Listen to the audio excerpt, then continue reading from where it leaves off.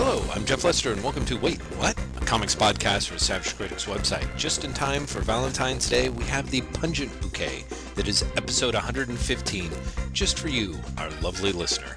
In a little over 2 hours and 10 minutes, Graham McMillan and I talk Young Romance, the new 52 Valentine's Day special, Batman Odyssey by Neil Adams, Sylvester Stallone and Walter Hill, Secret Sideburns, the Marvel Jack Kirby Captain America Omnibus, Green Arrow, Superman the Unauthorized Biography, OMAC, the Red Hulk's Mustache, and the proverbial much more. Skip Week follows this one, so make sure to come back in 2 weeks for another brain-busting episode, and remember, show notes are available at the Savage Critic website. And, as always, we hope you enjoy, and thanks for listening.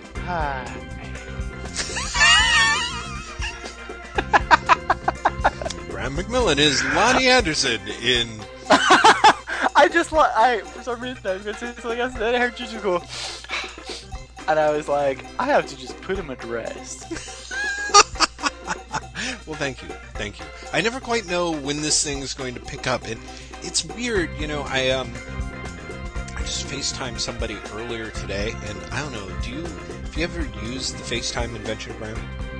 Yes, I have. I used the FaceTime invention with my sisters this weekend, transatlantically, and it's fair to say, very few things were as frustrating as trying to use FaceTime. Well, yeah, that does seem a little far. I have not tried it internationally, but having used it quasi-locally, I think it generally works okay as long as people are close enough to their respective Wi-Fi connections.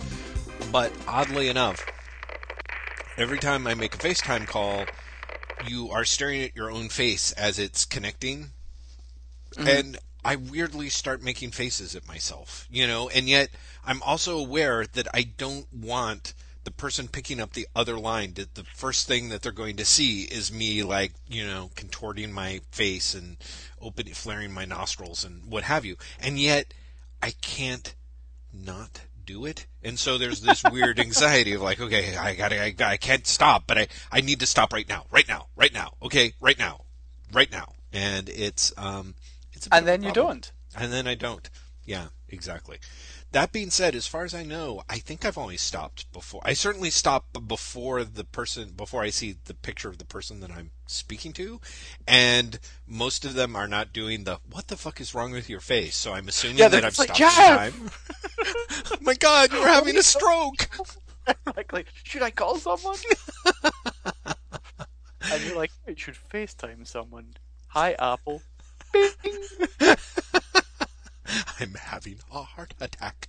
So, Oh, Jeff, how are you doing?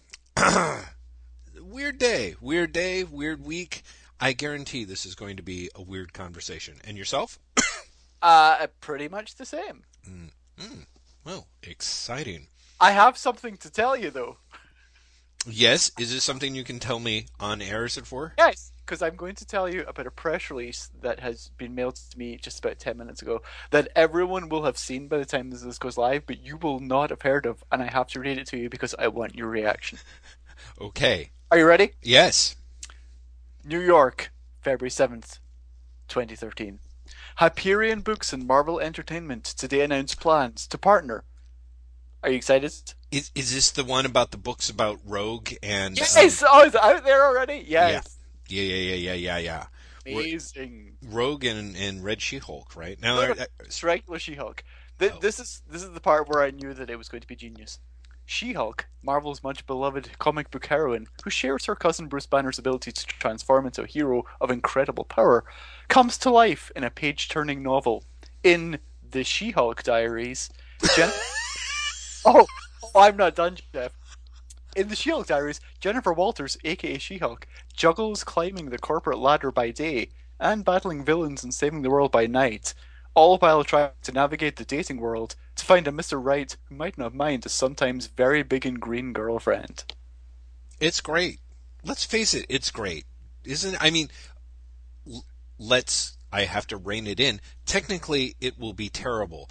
But technically, it should be great. It will be terrible, but it should be great. You know what I mean? Okay, so here's my thing. I found out about this because Ragnell on Twitter tweeted about it. And she had a link to her Tumblr entry. And she had a few comments on her Twitter that weren't on the Tumblr entry, which was basically like this is probably a much better way to reach female readers than actually publishing these characters as comic book characters. And you know what? I'm not inclined to disagree. I mean, I think if you're looking to reach female readers, going novels, great idea. Doing these novels, holy mother! I mean, could that sound more generic? Actually, well, it can. Here's the definition, or rather, synopsis of Rogue Touch. hmm hmm The second novel, Rogue Touch, features one of the most popular X-Men characters, Rogue, a young woman trying to navigate the challenges of everyday life and romance, except that her touch is deadly. After accidentally putting her first boyfriend in a coma, she runs away from home where she meets the handsome and otherworldly James, and sparks fly. Like Rogue, however, James's life is hardly simple. To elude his mysterious and dangerous family, James shaves his head, dons all black. Stealing a car, they head out on the highway, and eventually Rogue has to decide whether she will unleash her devastating powers in order to save the only man alive who seems to truly understand her. Okay, Graham, I have Yeah. to say you've made a compelling case. The press releases are written not unlike press releases. But okay, so that does sound absolutely horrible in just about every particular. And yet still, there's part of me that's like, but I want to be hopeful. I want to think that these things could be a good idea. They just probably won't be, you know. Also, the covers of the books, Yes. spectacular. Well, I only saw the one for Rogue Touch where I was like, really? That's where they're going for that one, huh? She-Hulk one is so much better. Really? Against a bright purple background, it is a green lipstick. Ah, there we go. There we go. Oy vey. Okay, so all right. Well, let's turn this around. Let's make some lemonade out of these lemons.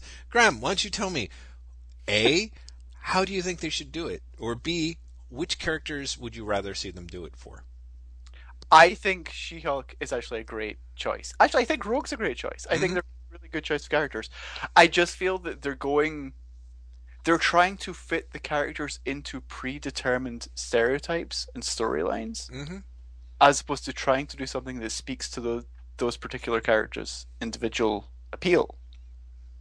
Yeah. Okay. I mean, So- oh yeah, I'm sort of half on board with you, half not, because I think actually, with the I mean, Rogue's appeal is kind of she can't touch anyone she wants, romance, and she's attracted to bad boys. I mean, that's pretty close to the core of the character, right? I mean, they invent a bunch of other shit, presumably. well, I have, because it sounds like they've basically slotted Rogue into Twilight. Mm-hmm. Mm-hmm.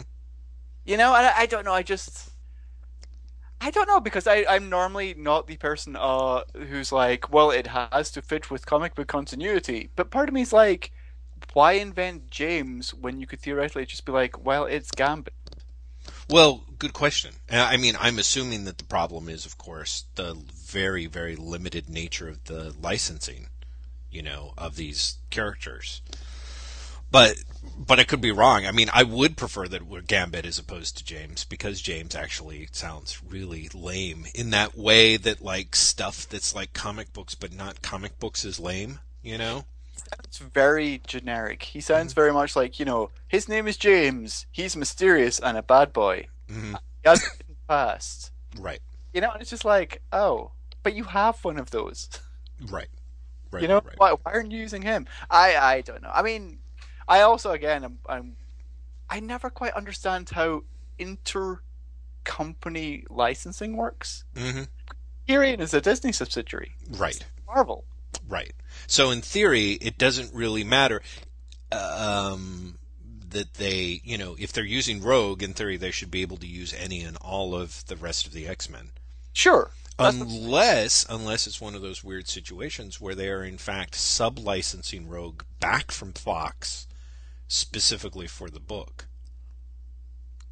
No, because Fox doesn't have publishing rights to the X-Men. Otherwise, Marvel wouldn't be able to do the comic. Well, but the comic might be different from other, like like the book rights might be different from the comic book rights. You know what I mean? Like sometimes I you don't think do. Marvel, I don't think Marvel would have surrendered publishing rights at all.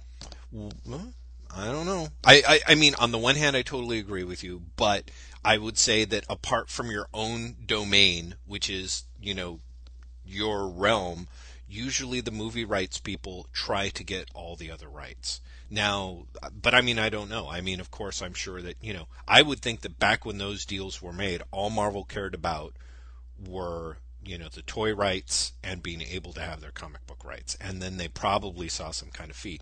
But again, I'm talking on my ass. Who knows? You might absolutely be right. As you put it, there's, who knows what the pressing reasons are for them to be, not to be Gambit, other than I suspect someone said no for a specific reason. You know what I mean? It's also the possibility that James might be Gambit.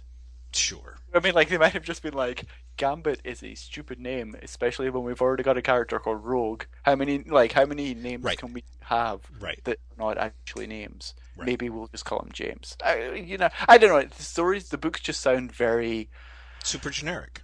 yeah, Yeah. which seems like a shame. And it's funny because the She-Hulk one even sounds like the Dan Slott She-Hulk series. Exactly. That's where I was kind of like, does it sound? Because they sound close enough to me in that regard. I don't know. There's something about it. They just sound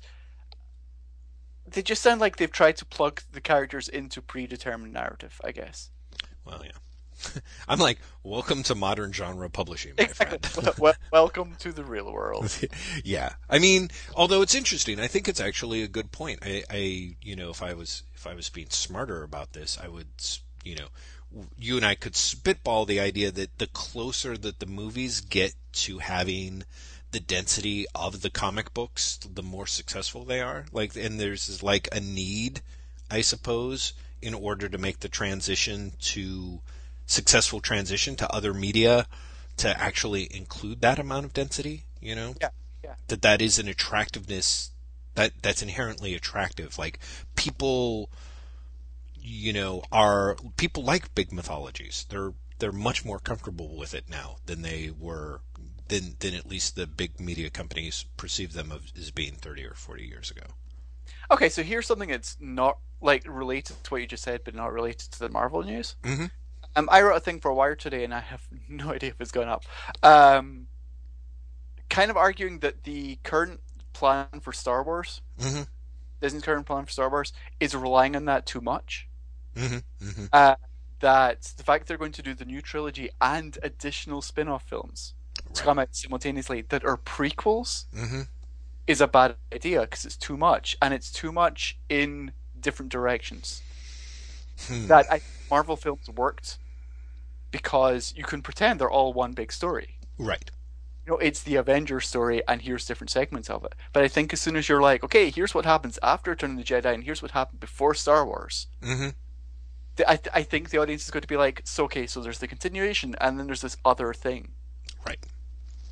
Because I think if you're not following a story forward, Mm-hmm. like if you're like, and I also want to know what happens in the back, and I want to know what happens in between, I think that's a much more niche audience you're playing to. Right. And so I think the idea of like, it's a mythology, and people like complicated mythologies, right? I'm not sure that actually holds. I think people like complicated mythologies going forward. Yeah.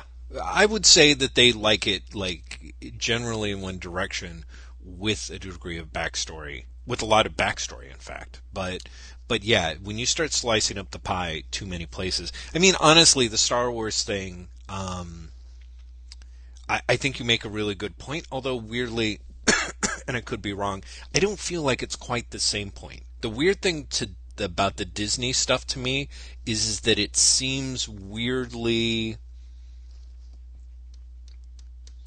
desperate. I mean, in this very odd way that it's like I'm not sure if they're trying to like ride this on top of like it's a press cycle thing, but like the idea that they're actually doing like that many movies somehow really cheapens it. Like, why are you going to take something that is an event and essentially turn it into like that many events? You know what I mean? Like it makes each one smaller. That's so funny. That was actually the starting point of this when I was talking about it with Lara. Mm-hmm. That the idea is because if the rumors are all true, Mm-hmm. okay, if we are having three, like a new trilogy and a spin-off film for Han Solo and for Boba Fett and for Yoda Mm-hmm. in the next 6 years, like in a 6 year span, Mm-hmm. Disney will have put out as many Star Wars films in 6 years as Lucasfilm did in 28 years, Yes, exactly. which Exactly. which really does cheapen it. Mm-hmm. Completely. Whereas, you know. It's event, and it's an event not only because there's so few of them, Mm-hmm. because they came out in trilogies and you knew where you were and it was a finite story. Do you know what I mean? I'm at the beginning of the story. There's two more films. I'm in the middle of the story. This is an exciting one. I'm at the end of the story. I can see how it ends. As opposed to we're going to keep cranking these out on an annual basis until you drop dead. Well, okay, but, and this, you would know this better than I do, there is a certain argument to be made for Star Wars that they were able to succeed in different media in different timelines at the same time. Sure, but I think that's more for that's kind of what I was saying about the niche audience. I think that's for I don't think the general public non-nerd audience Mm-hmm. can sustain that or wants that. But I, what do you mean by see? I mean, this is. I guess this is what I'm talking about. Is that I because I would say that the success of Star Wars, the Clone Wars, the animated series, is very much a non-niche nerd audience. It's big, you know. sure, but it's getting smaller every single year. Yeah, sure. I mean, that is true, but. Years into it, the audience is halved, if Hmm. not halved. Hmm. Hmm. Yeah, but over a pretty long period of time, relatively. You know, I mean, I'm not. I, that is actually a really good point. But part of me is like, but are they losing the niche people? Are they losing the generalists? You know, the I think they're regular losing the audience. generalists. Hmm. I think I don't know. I just think that the idea of I think Star Wars succeeded and is so popular for two reasons. Hmm. One, I think it's really popular now as a nostalgia thing Yes, and not as an ongoing property. right. And two, even when it was an ongoing property, it was exciting because it wasn't ongoing, if that makes sense. Hmm. Hmm. Do you know what I mean? Like even the prequels, you're like, there's three of them. It's leading up to the specific point. Sure, kind of. I mean, yeah. I, No, no, I, no. don't- I just feel that like looking at Star Wars as this ongoing cash cow is misunderstanding the amount of interest people have in Star Wars. Mm. I Hmm, think. we will see. It could Yeah, be we'll horrible. see. I mean, we'll see. You're probably right. I personally think that they're sort of like it's a little bit like before Watchmen. Sadly, they're like, what is the best way that we're going to get the maximum return on this Well, dollar? I think that's exactly right. So, I think it is. I think it's let's put out as many movies as we can. hmm sop up as much money as we can in the movies in this very short period of time. Because let's face it, statistically, it's going to be likely that most people will be displeased. Um, and then, having soaked all that up, we'll really go to town with why we bought this property, which is, having Boba Fett's ride at California Adventure. I don't know. Which ironically they already had. True. Right. They already had starters. I Yeah. don't. Yeah, no, they did, but It, I think they wanted more, and of course they wanted more control over it too. You know. I mean, as you pointed out, they do already have like the little Darth Vader, the on-stage stuff with the Jedi Knight and the build your own lightsaber stuff. I think they were just like this. They're just aware have that. more of this. Right, exactly. This is a license to print money, and it drives us crazy that we have to cut back 40% of this pile of money back to Lucas.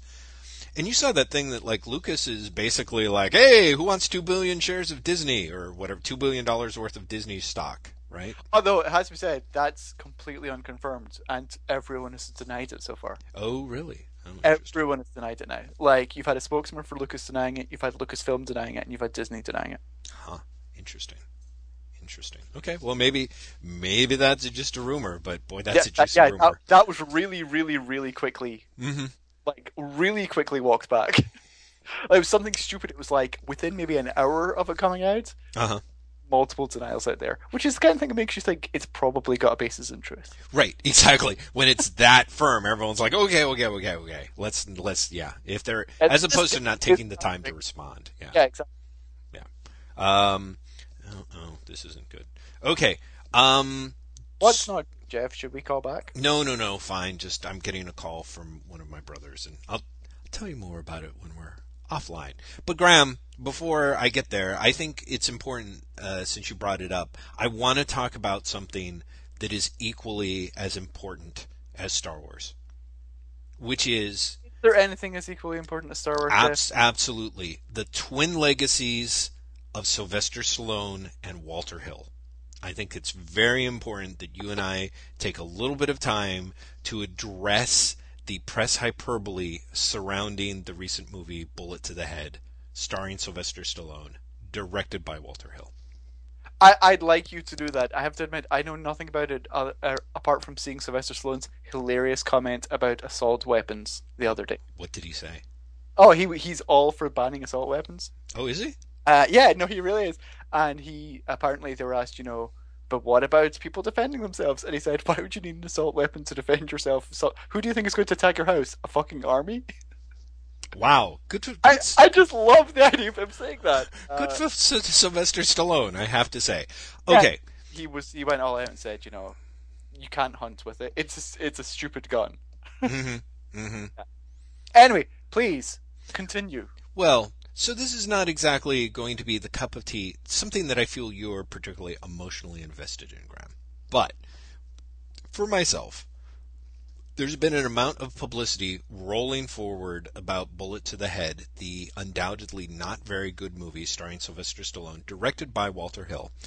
And the way that it's sort of being reported in the press, or the way that I see it covered, especially at places like the AV Club, Onion's AV Club, is something along the lines of, it's amazing that these two titans never joined up and met before. It's kind of a shame that they sort of couldn't get together earlier when they were both like in their, greatest era period, and something along the lines of sort of they're both kind of respective giants in the field that made part of what made the 80s action film great. I'm going to actually say that the thing that helped destroy the 80s action movie industry in America is precisely Sylvester Stallone and, to a certain extent, Walter Hill. Walter Hill, who directed amazing movies in the 70s and then basically did 48 Hours, which I think was kind of his sort of swan song in terms of making a movie that was successful in a traditional Hollywood way and also somewhat close to interesting. I mean, it is interesting, but I'm just very worried that there is kind of a historic revision process going on, which is basically that the 80s action movies of the United States were awesome. And as someone who lived through that era and went to a lot of movies, I have to say, by and large, they sucked. But isn't that what pop culture does?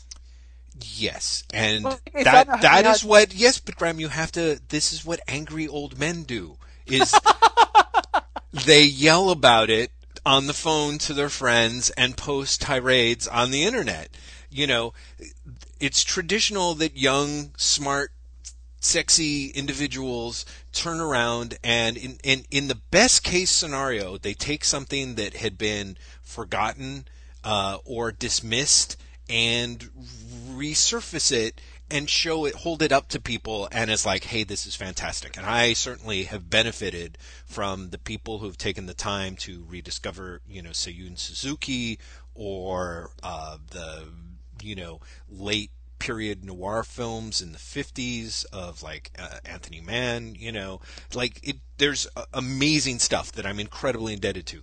This is why I feel that, for example, Sylvester Stallone's Cobra and Walter Hill's Streets of Fire are not that and should be excluded from that, In fact, when I was thinking about this, and I swear to God, Graham, this is sad, when I was thinking about this, driving in a car by myself with my lips all but moving angrily as I drove.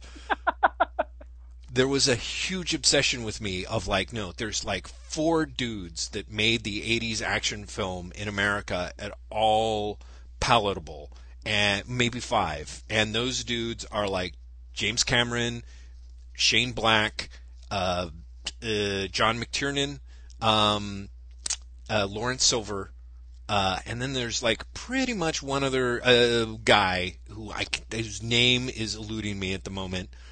So maybe it's just 4. But like, part of what we remember is awesome about about Rambo is helps a lot that Jim Cameron was involved in the movie Rambo.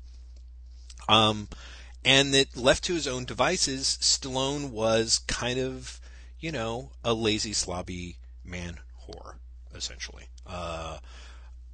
So I want it kind of addressed because, and that Walter Hill, while saying like, that he can't really direct comic book movies because that's not where his head is at, is frustrating because there is no more stinkier comic book movie without an actual comic book than Streets of Fire, which Walter Hill appeared to be, perhaps I mistakenly understood the length and breadth to which Hill was supposedly like this was his like master vision, and really it was just an attempt to make a lot of money and boondoggle MTV into promoting the movie.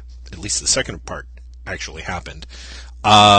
Streets of Fire was an awful movie, and awful in all the ways that Walter Hill insists that he cannot be and was not. And although Hill is in his early lean days is quite a decent, fantastic action director who ripped off a lot of stuff from Jean-Pierre Melville, the French director who did like Le Samurai and Le Cercle Rouge and stuff. It's like I got to give Hill some props. But the fact of the matter is that there's a reason why the Jackie Chan and the Hong Kong and John Woo's The Killer and a huge, vast array of Hong Kong action films stole the hearts of me and a lot of people precisely in the late 80s, and it was because action films, American action films, had become awful. They were, at that point, had collapsed in on themselves, and we actually needed to go outside Hollywood and get good movies. Good movies where it's just people punching one another. It's not even a rocket science, but literally movies where people get kicked in interesting and thoughtful ways for reasons that generally are easy to convey. It should not be that hard. I have to say, at the end of that, it kind of turned into something awesome. Movies where people get kicked and punched in thoughtful ways, and it's kind of like there's a problem in America that we do not have these movies. Please give generously. Give generously, and we may be able to true. Rebuild. Well, let's face it. The fact of the matter is that the America that we have now has the methadone of video games. So for the most part, it's not nearly as dire as it is for young men in their 20s back in the 80s. But as someone who suffered through that, for people who actually sat there and were like, sweet Jesus, this Stallone movie is absolutely fucking boring, and there is no reason why any of this is happening, and now he's just going to say like a line and shoot a gun. It's you really do. Like, when I saw Jackie Chan's Police Story, man, that movie is a little slice of heaven. Like, it is a little bit of like, thank you, I've been saved, And I'm a little bit worried. On the one hand, I'm all for people turning around and being like, hey, remember Don McGregor? He was awesome. Like, hey, remember Steve Gerber? He was fantastic. I'm a little less down when people are kind of like, hey, remember Marv Wolfman when Keith Pollard's like drawn Fantastic Four and it's post issue 200? Hey, Really? You know what I mean? Like, but is that not just? I think at that point, Jeff, you're kind of getting into snobbery. But Are you not? Are you not getting into? I'm completely down with nostalgia when nostalgia is about things I'm nostalgic about, but when it's not, I'm not down with nostalgia. No, no, no, no. Because I think that it's super, super important that on the one hand, there's things when you're like, hey, this is just nostalgia. You know what I mean? And there's movies that people can talk about from the 80s that are great fun that are terrible. You know what I mean? That are just not good. Like you can say, but it's kind of important, I think, for what we do here out on the fringes of, pop culture, in this Wild West town of the internet, that we don't turn around and go, you know what was great? Like Die Hard 2 was great. It was better than Die Hard.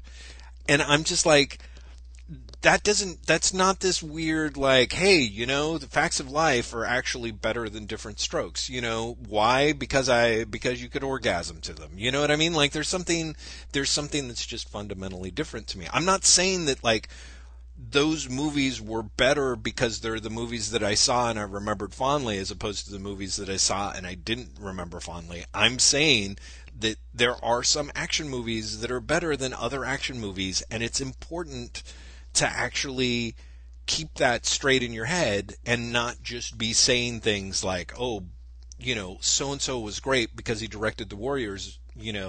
Well, there's a long time between 1978 and like 1988 when he's doing Johnny Handsome, which is an excruciatingly bad film.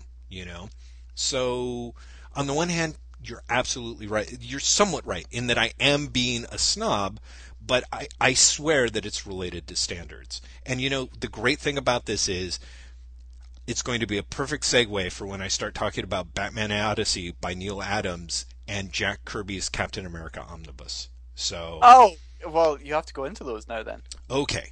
So let's start with Captain America's Omnibus actually, because one of the things that's fascinating to me is sitting down and reading it all at a go and being like, how do I put it? Like looking at the parts of it that are great because they're Kirby. There's the parts that are great that because I'm, nostalgic and I remember where I was when I read them. And then there's the parts that are frankly not great. There's a lot in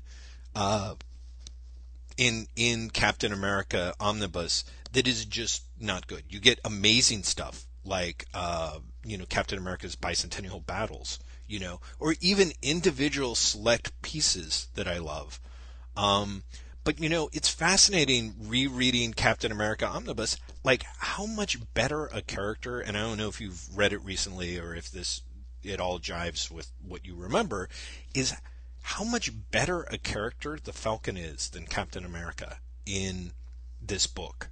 Like the Falcon is a bit of a trash talker, but he's like always a dude of action, And Captain America is a little bit on the wishy-washy side, but not in that like modern Captain America, let me give a speechifying about what America means, but just in kind of this weird like, well, admittedly, the part of the thing that's the problem is that the stuff that supposedly inspired Rick Remender's current Captain America run, the Arnim Zola issues Yes. that Kirby did. So I just reread those. Those are not good by any stretch of the imagination. Like I reread them and I have fondness for them, but they're bad. Like they're just bad. Like so there's this thing, I don't know if you remember, but what happens is like Steve and Sam and Lila and Sharon Carter are out at a restaurant and they end up seeing like the members of the Swine, these Latin American policemen who are trying to grab a waiter basically and take him forcibly back to his country. And as a result of essentially fighting so that the waiter can actually give them their dessert and bill, and ostensibly protecting him in a way that's just like a fist fight in a restaurant, those guys basically, the foreign police are like, you know what, we should really take that blonde guy because he looks like, no, he could be good in a fight. So they go back to the apartment, kidnap him, right? To gas him and steal him back to this country of the swine, right? And the thing that's great is in the course of after they've gassed him, they start to remove his clothes and they see his Captain America outfit and they're kind of like, "Oh, that seems kind of interesting." Like they don't even recognize Captain America, which is kind of a weird, like there's something weird about Kirby. This happens a lot actually in Captain America Omnibus, where Captain America, the guy is dressed like a fucking flag and he's walking around in America and nobody knows who he is. They're always like, "Hey, stranger, who are you?" Like I feel like there's that during that Mad Bomb storyline, there's that amazing left turn where like Captain America has to like seduce the dying girl on the ranch, and she's like, "I feel like I can trust you, even though I've woken up in my bedroom and you're in a costume and it's dark. And yet, I don't know who you are, despite you being dressed like the American flag." Like, it's kind of like, I don't know what's going on with Kirby at later things of this, but he was just like, it's actually one of the things that's great is in the middle of all of this, Cap is having arguments with Sharon Carter that are the world's most painfully out of character arguments, where basically Sharon Carter is like, "You need to quit being a superhero. Like, why do you have to give so much to everyone else and nothing for us? What's going to be left for us?" And, she's a former S.H.I.E.L.D. agent, so it's kind of like a little bit of an asshole maneuver, but at one point, this is great, at one point after Cap gets kidnapped, he's like, "I hope Carol will understand what happened," and I'm like, "Carol? It's Sharon." Like, like Kirby's like, "What's her name? Marin Charter." But that's to make you realize just how right she was. She's like, "Cap can't even remember my name." Well, see, that's it. I'm like, it makes sense to me. I was like, "Oh, Captain America, you are an asshole. You've got your own girlfriend's name wrong. Just leave him." And of course, this is like right before he falls into like the lap of the fourth spoiled Harris, who's like, "I find you mysteriously attractive and charismatic, you Tiger Man." Like seriously, like Kirby's not even on the book for that long. Anyway, all of which is to say, the Captain America Omnibus has parts in it that are fantastic, but overall, parts of it are really bad. Like this and Black Panther, like Kirby's return to the 70s, it's fascinating to me that the hardest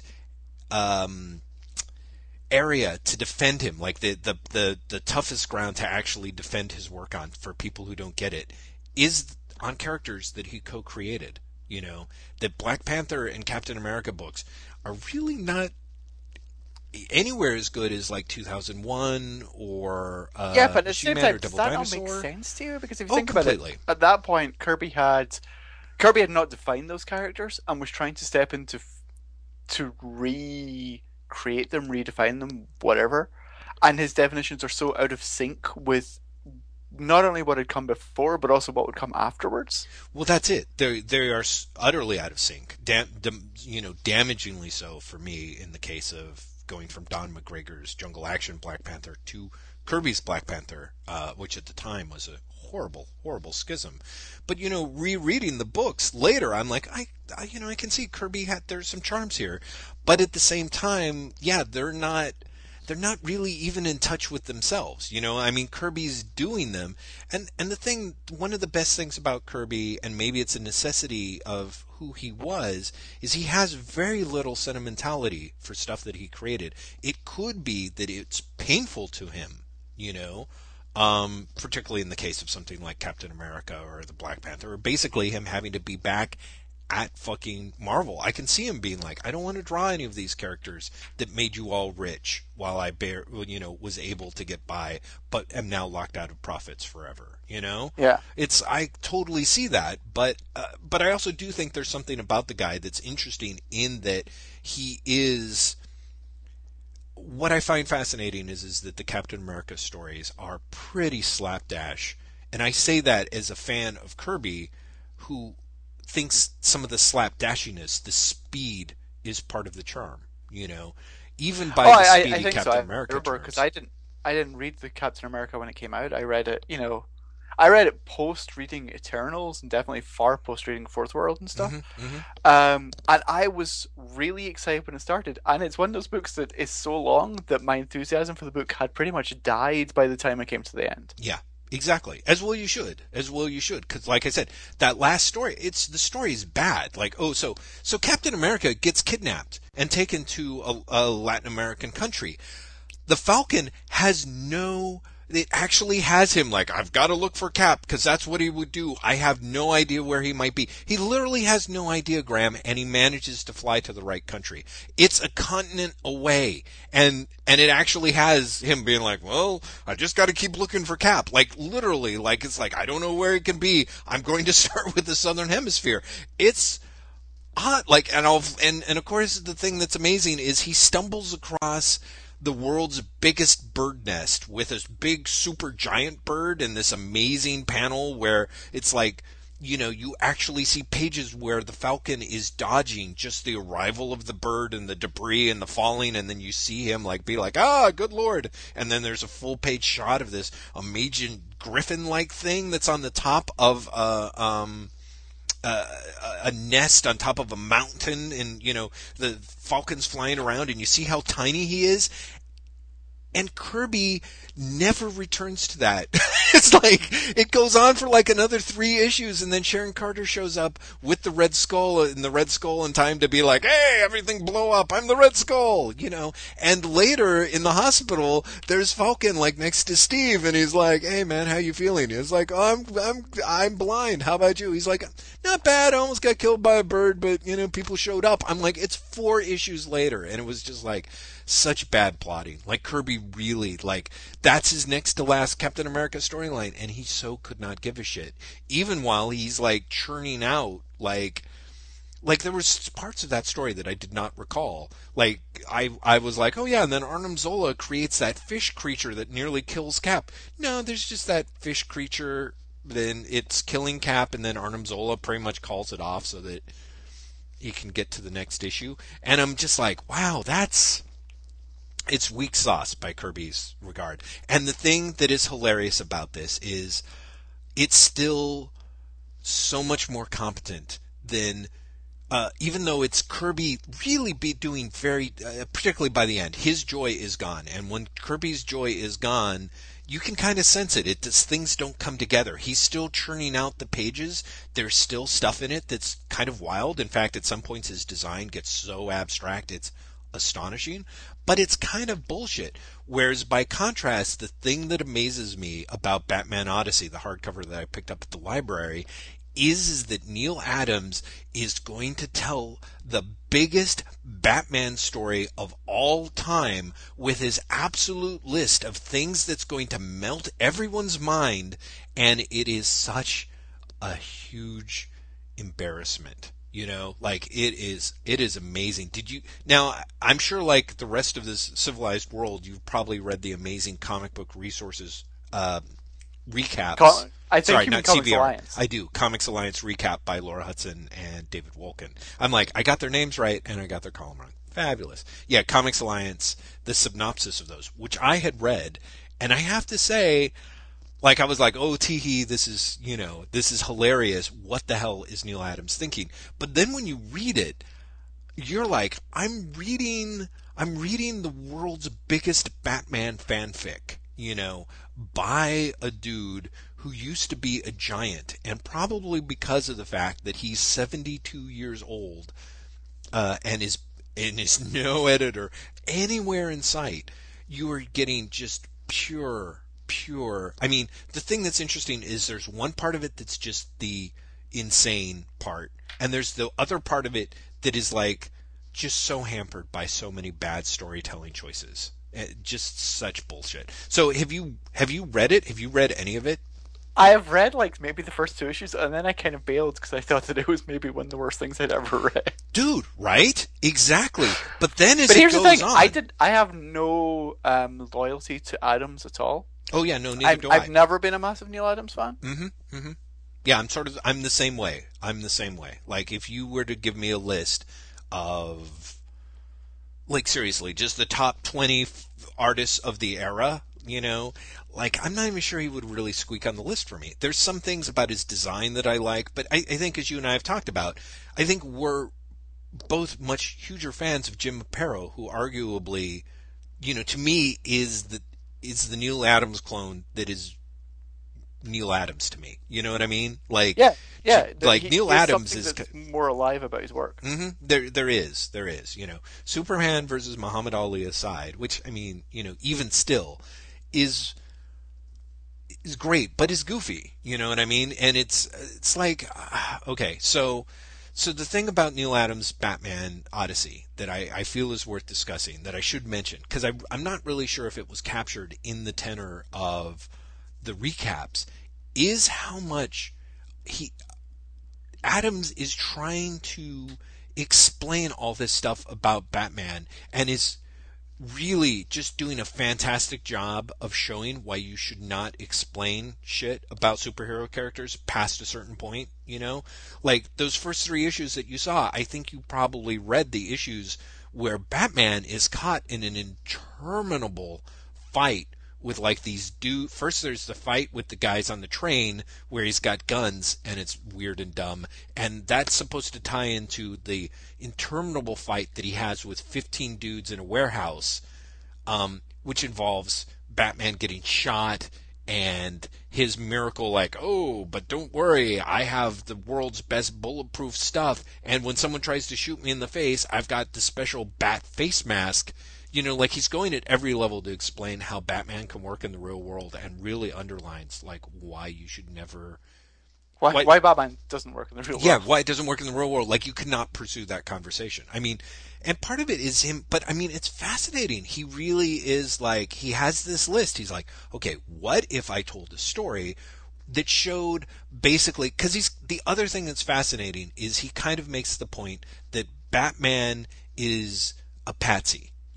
That essentially Batman, who is like the world's greatest, sharpest dude, is basically only fighting supervillains that exist just to keep Batman distracted from the problems of the real world. Which, as far as I can tell, Adams, I don't feel, goes on to make it very explicit, but there's such a huge, because God bless him, he's Neil Adams.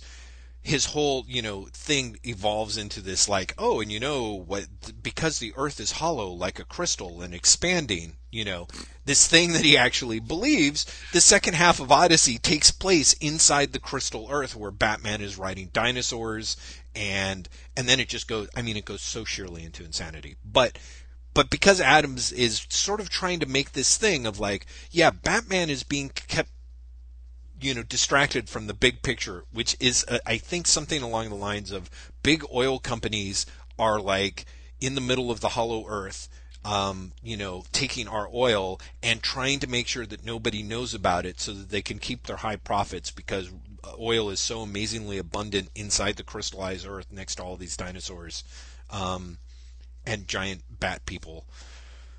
Oh God, Graham, I don't even know how I'm going to get through this without passing out. So let me just say, that it's fascinating that even in the midst of all this, it's like Neil Adams is actually trying to say, no, no, no, no. I know it seems silly that Batman fights these, goofy guys and puts them in Arkham Asylum, and then they just get out, and then he fights them over and over again. But it exists because A, Batman won't kill, and B, people therefore can manipulate Batman by giving him the same foes to fight over and over again, who only exist to keep him distracted from the real problems of the real world, which sadly, to Neil Adams, means oil deposits in the hollow earth. So it goes. You've sold me, Jeff. Dude, seriously. I mean, he's got this list of like, he's like, I thought of this great way to connect Deadman to Robin, which would be great if it wasn't told in the world's silliest way. And Adams again is like, I'm going to do it all. I'm going to show why Batman is the greatest hero of all time. I'm going to have him riding giant bats. I'm going to have, wizards who are actually jazz musicians turned, who've teamed up with aliens to enable to fight like the dinosaur people in the crystalline earth. Actually, I think they're both fighting against the dude who ordered Deadman killed, but Deadman's got a secret history that links his origin to Robin's, and therefore is the only one who truly understands him. And also Aquaman is a total badass because he can kill people with manta rays. Like, it just goes on and on and on, and it is, as you would say, spectacular if it was not such a hideous, embarrassing failure. I have to ask: is the Robin Deadman connection that Boston Brand used to perform with the Flying Graysons? Well, yes, actually, he does mention that. He does mention that. They Because also, that's from Mark Wade. well, so yes, no, actually, Adam's big thing is that Deadman was killed by an assassin who was basically trying. It was an initiation test into the League of Assassins. Which the League of Assassins end up being run by Ra's al Ghul's son, essentially. Um, Dead Wait, Man, isn't that's what? change Ra's al Ghul's son to Ra's al Ghul? Isn't that actually like continuity? Like, wasn't that isn't all of that been part of continuity for a while? I don't. I think it got connected after the fact differently. I'm not sure, but no, I think the little Asian kung fu master who is the master assassin of the League of Assassins Oh, in you're right. That's Sensei, and he ends up fighting Ra's al Ghul. exactly. Yeah, that's the Morrison storyline. And I was like, that's in Batman. That's in Grant Morrison's Batman somewhere. Yeah. Well, in Neil Adams' Batman Odyssey, that shits all of your Batman out its butt after eating them, and absorbing none of it. That is the greatest review ever. Neil Adams Batman Odyssey shits all your Batman out. It's true. Welcome to my excessively literate reviews. The sensei is Ra's al Ghul's son, and he looks older than him because Ra's al Ghul refuses to let him have access to the Lazarus Pit. So part of what gets Batman entangled in the whole Odyssey is the battle between Ra's al Ghul and Ra's al Ghul's son, who is the sensei of the League of Assassins. The League of Assassins are who killed Deadman, but they also killed the Flying Graysons. In other words, I don't know if it's established that the guy with the hook, who's the same guy who killed Deadman, is the guy who killed Robin's parents. I don't think so. I think the point was supposed to be that the killers who killed Robin's parents were doing so for an initiation into the League of Assassins, which honestly is really merits a but in the series, whenever anyone mentions it, they just shit their pants. Like, it is You know what just I love like, about that though? It's just the League of Assassins are like, you want to join us? Kill someone at a circus. well, I mean, it's even like kill someone on a trapeze. Like, talk about a low bar. I mean, you're right. Totally. It's like, okay, you want to kill somebody? Kill this dude on a high cliff. Like, how many more gimmies do you get? Like, you just hit him in the fucking arm. Like, he's dead. You know, you're absolutely right. The League of Assassins Where's my entry. card, please? Exactly. Here I am, Master Assassin. I was able to throw off the attention of someone engaged in a life-threatening. Technically, you're right. It's like I whistled at the wrong time. He died. fucked him up. Like, wait, Yeah. just give me your card. Okay? It's a little-known fact. League of Assassin. Assassin comes from the Turkish word for dickhole. You know, like, not master killer, just kind of a fuckface, you know, in terms of being, like, oh, hey, I totally stole this theater seat. League of Assassins, represent! You know, I don't know. So anyway, yeah, dude, Batman Odyssey has to fight a real Cyclops, and the Cyclops is telepathic. Of course, the Cyclops is telepathic. Of course, and Batman figures it out, and it's one of those things where it's just not written. Oh, and the dialogue is so bad. I mean, it's not, but like even if an editor had sharpened it up, like even that one, like there's that one thing where it's like Batman, being the brilliant detective, figures out that the Cyclops is telepathic because it properly refers to him as Batman. Even though in this underworld it's established that there's television and radio waves and every other person that he's encountered knows Batman. So it's kind of a bad, like No, Jeff, it doesn't Cyclops parse. doesn't have television. Well, that's it. Because they have one eye and therefore the stereoscopic. You know, like it's just one of those things I'm like, oh, but if you just changed it where he called him Bruce Wayne and then it would be like, okay, then you could figure it out because blah, blah, blah, blah, blah, blah, blah.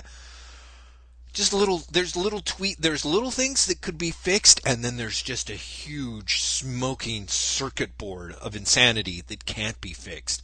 But what's amazing to it is Neil Adams, like, he's coming out like a motherfucker. You know what I mean? It's just, the guy is 72 years old, and, you know, and frankly, there is something to be said for writing comics as opposed to just drawing them. There is some skill in the storytelling that isn't just like, hey, I can lay out a page, which Adams does a lot of in Batman Odyssey, and sometimes is kind of like, hey, I don't understand why this one person's yelling into this other person's hand, like a lot. So, but like I said, but he's not hacking it out, but he's. But it is hacky. It's, how do I put it? Yeah, it's whatever it is. It's not hacky. It is this, like, I honestly believe it is a labor of love, in no small part because Neil Adams really is, like, he throws in so much more shit there toward the end, where you've got, like, tanks fighting dinosaurs, fighting, like, warriors riding bats, while, like, magic wizards and, like, little green aliens are in the process of, like, disassembling, like, crazy robot oil refinery guys. And yet the problem is clearly his ability, no matter how sharp his ability to actually tell a story coherently was back in the day, which I think can kind of be argued at various points, it has so atrophied, and he was so left out on his own in the cold to just do this thing. It's really remarkable. It's really fascinating.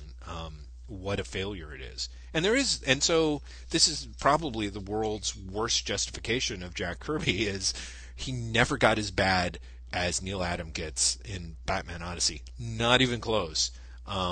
Even when he clearly wasn't, kind of uninterested or his heart was no longer in the material. And I feel that Kirby did a great job of always trying to put at least something that he could care about in the material. It's just, it wasn't going to survive 12 issues of Captain America under the conditions that he was producing them in. Sadly. And the moral of that story, ladies and gentlemen, you should never go back to your greatest. The story is, don't let Jeff drink coffee 45 minutes before he gets on the phone with Graham. No, but you know what I mean? Like, I feel there is some sort of, like, don't go back lesson that you can take from that. I think that the expectations were so high and the results were so low. Well, yeah, maybe. I mean, God knows, certainly in the case of Adams, it was like, don't go back, or go back sooner, or I think there is something to be said for abandoning it. Like, I think, as someone who loves what Kirby did with the Hunger Dogs, part of what he did was a very different wrap-up from what he originally had in mind. And yeah, I think the Hunger Dogs is much better because of that as well. Exactly. So, yeah, I think if you go back, it's like, don't go back with what you were going to do, what you came up with in your head 20 years ago. Like, just, like, let it Do you think go. that's what Adams did? Do you think Adams was literally like, I've been thinking about the story since I left Batman in 1970 odd?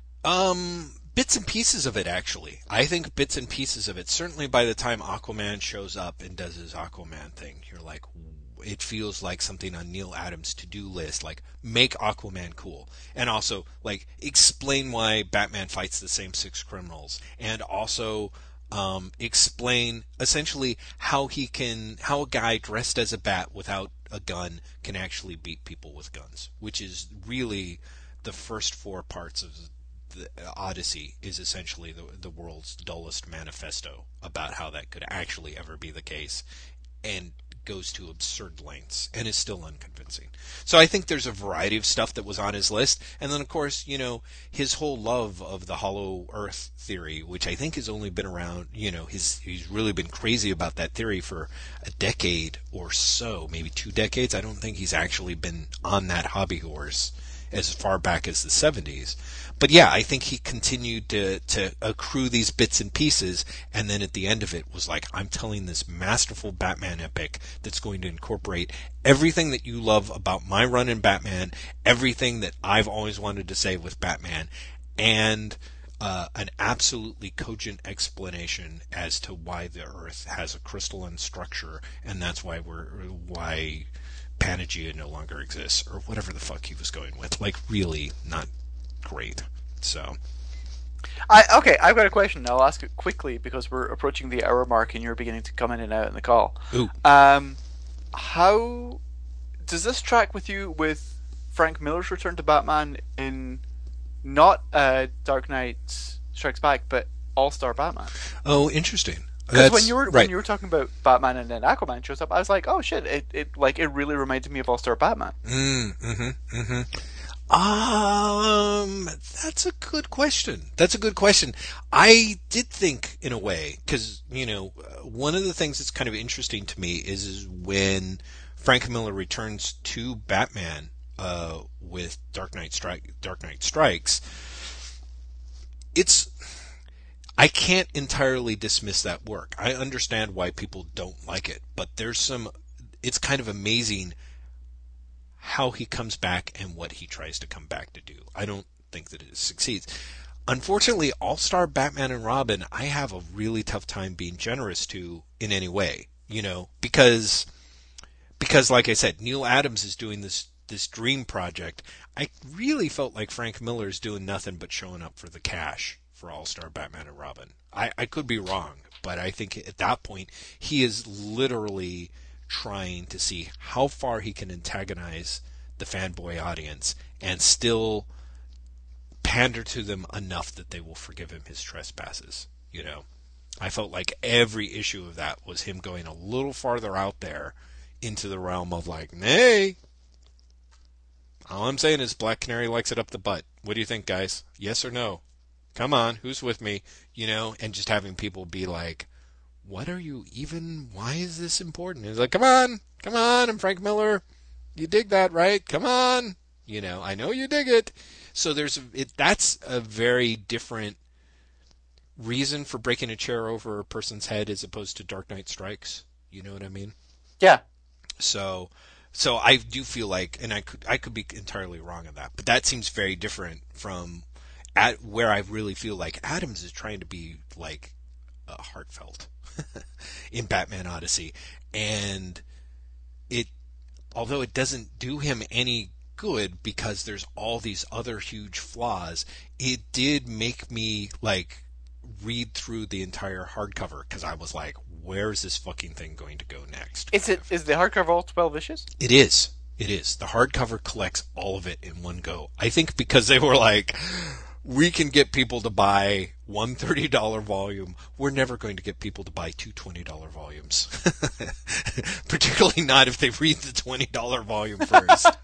If they read Volume 1, there is no way they're coming back for Volume 2. Exactly. Exactly. So, I'm glad that it was all under one roof, and I was really glad, but it also gave, I mean, really that book is interminable. And it's fascinating too if you look at it. One of the things that's great about Batman Odyssey is that there's ways where they can't figure out how to resolve the page count with the proper facing pages, Uh-huh. which is always a problem in these trades. But rather than doing like alternate cover, like in some cases they're already doing like the cover and then they're doing like the sketch of the cover, and then 4 pages in they'll just have a black page. Oh, that's not just that book.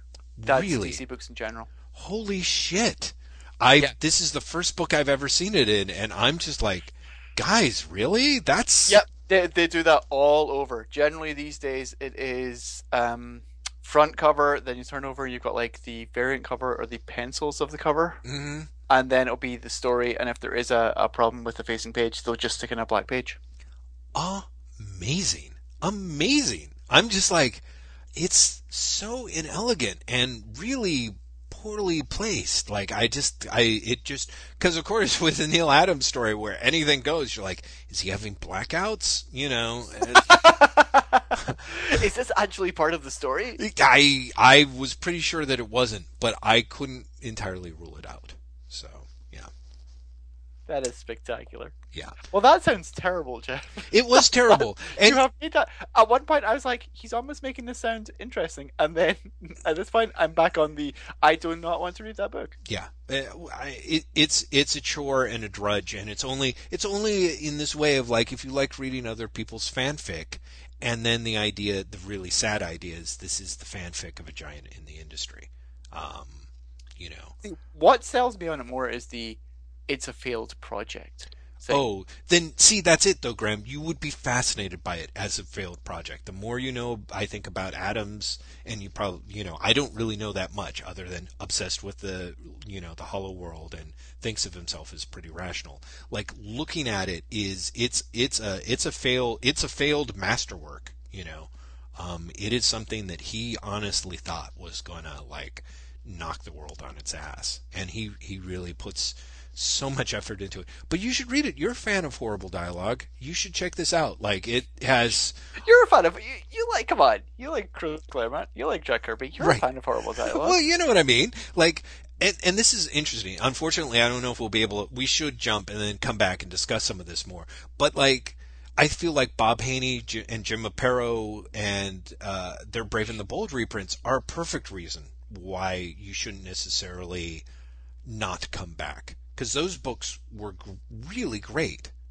Like there are a number of reprints out there, even of material that I already have, that is satisfying, not necessarily in the way that I thought it would be sometimes, but like, or the Ascent, the Black Panther Marvel Masterworks, where I'm like, I adored Don McGregor with all my heart, and rereading him, I'm like, oof, yeah, okay, he really is a little, yeah, but Billy Graham's pencils are an amazing organic thing that just really gives that book a very unique power to it that I wasn't expecting.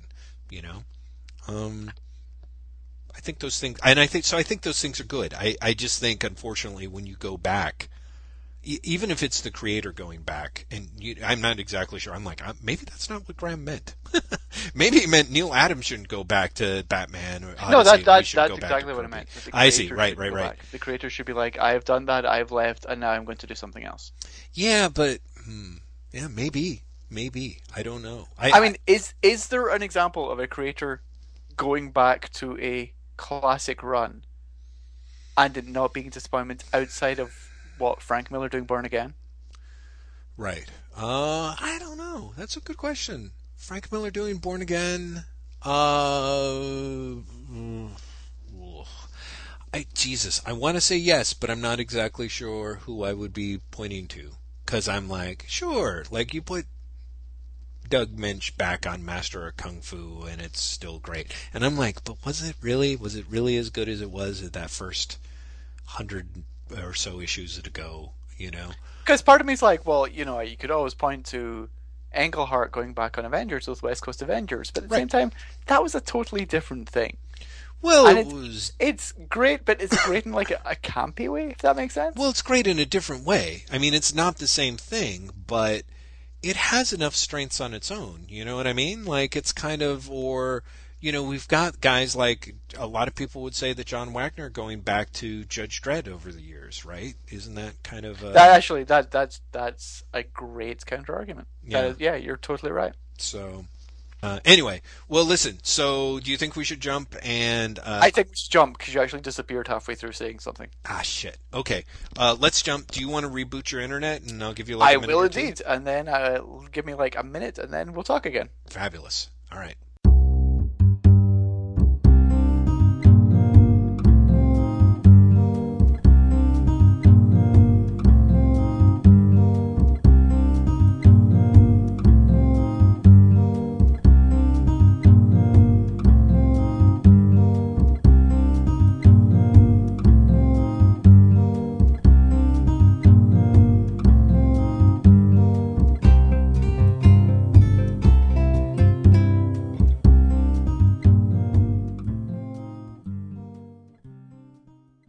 And we're back. Indeed we are. My goodness, and you sound great. Thanks. You sound great too. And Jeff, you look great as well. Thank you, Graham. Thank you. I know you're just about to compliment me on my beard, and I have to say, well, you should. I did see the beard photograph on Twitter the other day, and holy shit, Jeff. Yeah, I know. It's kind of crazy. It really has taken on sort of a life of its own. But, and yet the perverse thing is, not only do I like it, but I get nothing but compliments on it, to the point where I'm actually thinking that it is, in fact, absolutely hideous, and people are like humoring me or something, or scared of me or something. I don't know. I thought you were going to say that you thought that maybe the beard was wearing you. Oh no, I passed that point about 3 weeks ago. It's I, it's the beard's world. I'm just living in it. So, I had for a while fairly substantial sideburns ooh. that I had grown as a result of what could only really be described as a neighborhood dare that got out of hand. I won't even explain the context of it. Let's just say that it happened and I grew the sideburns. Then, as I said, I FaceTimed my sisters this weekend. Yes. And when my sister described me as looking like one of those drawings where if you turned my head upside down, I'd look like a different person, that was when I decided that the sideburns had to go. Oh no! Keep them. That was just your They're sister's substantially opinion. gone. I actually had a massive haircut and cleaning up before yesterday Ah, shoot. Doggone for my it. whole shebang yesterday. Your whole what Canadian television? Is that what you mean? British television. What? Tell me more. I did a Skype interview with Sky News. Ooh, Sky News. Oh my God, that's huge. That they were supposed to email me today because it was supposed to go out today, and they never did. So I don't know if that means it didn't go out or what, or if Oh, they just like forgot. It was the most frustrating experience you can imagine. yeah, If you think you and I have a bad Skype connection, yeah. try a Skype connection where literally neither of us could get through a sentence without it going down. Holy God, that's terrible. Uh, and then also here's this is why it was frustrating in general. I was being interviewed, but none of the person's questions were going to appear in the final piece. Oh, so it's just one of those things that makes it sound. Is it one of those things where you have to? Your first sentence is basically It's restating good. their question as a Yeah, statement. Ugh. yeah. So they were like, Netflix has done House of Cards as a season, like this entire season available at once. Do you think this will start programming? Do you think binge watching is a problem? Right. And I'd have to start with, well, binge watching might be a problem. Like it Right. was really weirdly artificial. That compared with combined with Skype going down, like literally every second, made for the most disjointed conversation I've ever had in my life. Ugh. That sounds horrible. That really sounds horrible. You would think that talking to me would take that honor, so I'm actually somewhat appalled that someone has beaten that. But I decided I had to lose the sideburns before that because I was like, this is ridiculous. See, and clearly, in retrospect, that was your undoing. If you'd kept the sideburns, Skype would have been broadcasting you, Who knows? Yeah, yeah, I think so. Oh, wow, Sky News. Jeez, I hope someone over in one of our Brit listeners can confirm whether that actually happened. I have a sneaking suspicion they just looked at it and tried to edit it together and was like, I would not be surprised if like the quality was so bad that it didn't happen yeah. because really it was such a pain in the ass Mm, to mm, mm, record. mm. I really wouldn't be surprised if they were like, "Oh, so then we rebooted our systems and it turned out we weren't recording and we didn't want to tell them." Right, You know, as it was half an hour of my day. It's not the end of the world. right. Right. Well, that's true, but still, such a shame, and such a shame that Sideburns had to die for it. Exactly, sideburns were sacrificed. Oh, that's depressing. Jeff, do you know we still have 20 questions left? 20? No, I did not. Did you read Avengers Academy Annual? No. Good skip. Wait, do you mean Avengers Assemble annual? I do actually mean Avengers Assemble Annual. I did not. I've read two comics this week. They're called Young Romance, the new 52 Valentine's Day special. Oh my God. I didn't see that in the store, and I wish That's because your store clearly loves you. it was that bad, huh? Oh, it's really, yeah, it's bad. You know what's great about it? Mm-hmm. The Valentine's Day cards that are in the middle Mm-hmm. that have a picture of a DC character and then a slogan tied to that character. Yes. Aquaman, let's make a splash, Valentine. See, I love those. But did The they? Flash, you stole my heart in a flash. Nightwings, hilarious. Are you ready? I'm ready. You've got Grayson Beauty. Oh my God. Jesus. Okay. Wonder Woman's You're Wonderful.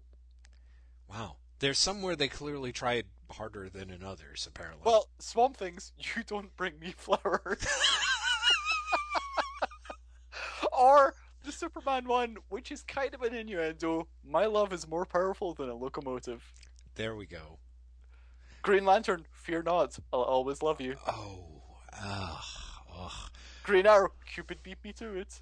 No, that is great. Oh my god. Oh, it's really, that's the highlight. If I say that's the highlight, you understand how terrible the comic is. I do. Well, actually, it's funny. They had like somewhere, probably, God help me, Bleeding Cool had like preview pages for the first 3 pages of like maybe the Superman Wonder Woman story or something, and I was like, this is kind of shitty. And then there was the Catwoman one, which I think might have been written by Ann Nocenti or something. It is written by Nocenti. And I was like, it goes at one point, Batman telling someone that he's got huge spunk. really? Oh. Yes, you got huge spunk. That's for sure. That's what he says. All of it is kind of appalling. Wow. I'm looking through and thinking like, there's got to be at least one story that is not terrible. Yeah, the one story that's not terrible is Peter Milligan and Simon Bisley do Apollo and Midnighter. Uh-huh. Which is exactly as just fucking weird as you would expect. Mm-hmm. And the best part is, it ends with, check out upcoming issues of Stormwatch, and of course, like, Peter Milligan's off the book. Right, of course. With Jim Starlin. Yes, let's face it, that comic is soon to die. Oh, yeah. Yeah, basically. Yeah. Actually, the highlight of that comic, and the highlight of every DC comic this week rather, might be the new Channel 52 thing at the back. Oh, really? Yes, which is hilarious. I don't know, it's not hilarious in the way it's meant to be, but it's hilarious. Well, I forget, doesn't it? I should know how that actually starts, but I don't. It's the TV news anchors basically doing a bullpen bulletins for DC. I see. Okay. Right. But yeah, so I read that, and I read Green Arrow, which is the first Jeff Lemire issue. Mm-hmm. It's fucking appalling. It really is terrible. Really? It is one of those comics where they're like, okay, Jeff, you've got Green Arrow, but we want you to remake it. And he's like, I've got a great idea. I know exactly how I'm going to remake it. And what he meant was, I am just going to literally blow up the supporting cast in like the first 5 minutes. Oh, no. Like one of them gets an arrow in their neck and then pulls out of a window, and then the rest of them literally blow up.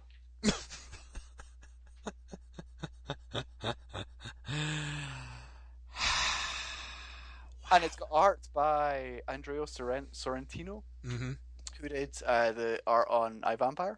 Mm-hmm. But he colors this as well. Mm-hmm. And it's a bold coloring choice. And by bold, I mean someone should have told him to, like, pull it back a bit. Oh, really?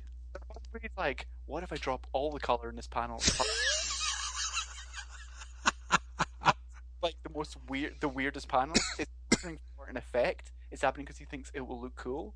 Mm-hmm. So you can full color, and then all of a sudden, like, all the color will drop out, apart from Green Arrow's mask or something. Wow.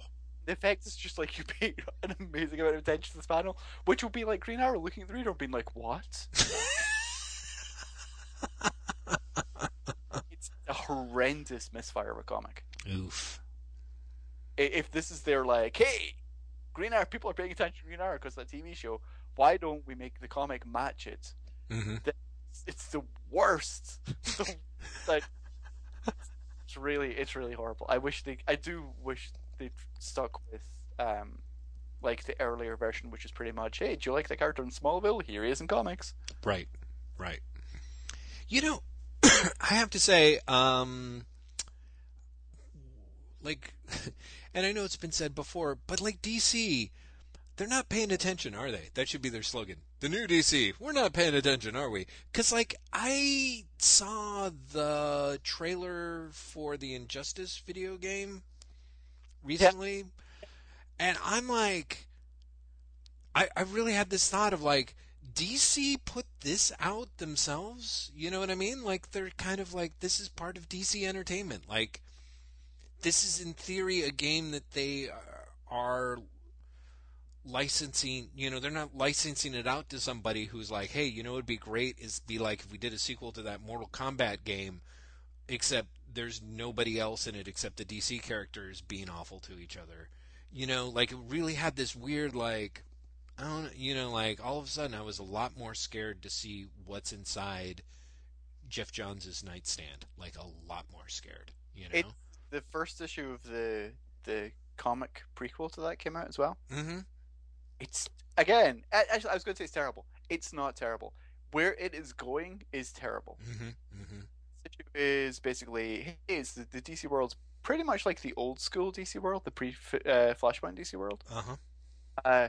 But they drive Superman insane because the Joker not only murders Lois Lane, Mm-hmm. but Lois is pregnant. Oh. He manages to get Superman to do it by giving Superman fear gas, so Superman thinks it's Doomsday and takes Lois into the atmosphere. Out of the atmosphere, I should say. Wow. So Superman thrown off by the Joker's fear gas, which is really the Scarecrow's, kills Lois Lane and their unborn child? Their unborn child, yes. Oh, and I meant to tell you, Lois also was the trigger. Lois's death was the trigger for the nuclear destruction of Metropolis. Okay. Interesting. So the first issue ends with Metropolis destroyed, Lois dead at Superman's hands. Am I missing anything? Like, That's it. does the Joker get away? The Joker does not get away, but that's only because it ends with the explosion. I see. Wow. Okay. Well, I have to say that's not going to end up anywhere good, probably. Right. So I kind of have this weird thing, like the Green Arrow, like they're relaunching Green Arrow while they've got an Arrow show in production, and then the books apparently don't line up, like at all, right? Well, the new Green Arrow run seems to be very like trying to get to the same tone, if nothing else. Right. It removes the team the Green Arrow had built up around him. It leaves him like as a kind of vigilante outside the law. It gets more towards like a serious, gritty tone. Right, which is the tone from the TV show. Which is the tone of the show. But they weren't able to get those two things to line up, despite them supposedly being put together under the same company at the same time. Yeah, Graham, hello. Hello, you disappeared again. Son of a... All right, well... Absolutely great. You clearly said son of a bitch, but you disappeared after. So I heard you going, "Son." Shit. Well, should we jump? Should I reboot my computer? What do you think we should do here? Okay, let's jump. Okay. And I will restart again and see if that makes any difference. Okay, let me do a full restart too, in the hopes that if I reboot this computer from scratch, something internet. Okay, talk to you soon. All right, bye.